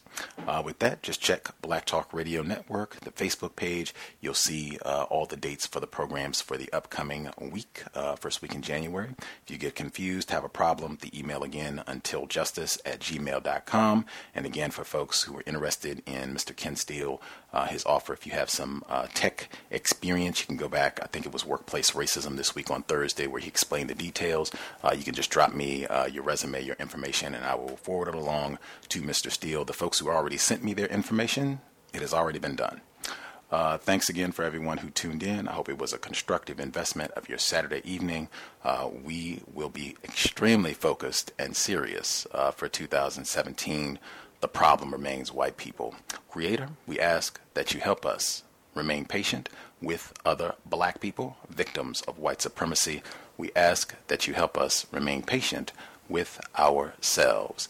Remind us to demonstrate the highest levels of black self-respect at all times, in all places, each and every time we are in contact with another black person. It has been time. Replace white supremacy with justice immediately. Context of White Supremacy signing out. Thanks all for tuning in. Nigga, you so brainwashed. I'm a victim, brother. Problem. You're a victim. I'm a victim of 400 years of conditioning. Shut up. The man has programmed my conditioning. Mm-hmm. Even my conditioning has been conditioned. O'Reilly! You need parts? O'Reilly Auto Parts has parts. Need them fast? We've got fast. No matter what you need, we have thousands of professional parts people doing their part to make sure you have it. Product availability. Just one part that makes O'Reilly stand apart. The professional parts people. O'Reilly Auto Parts.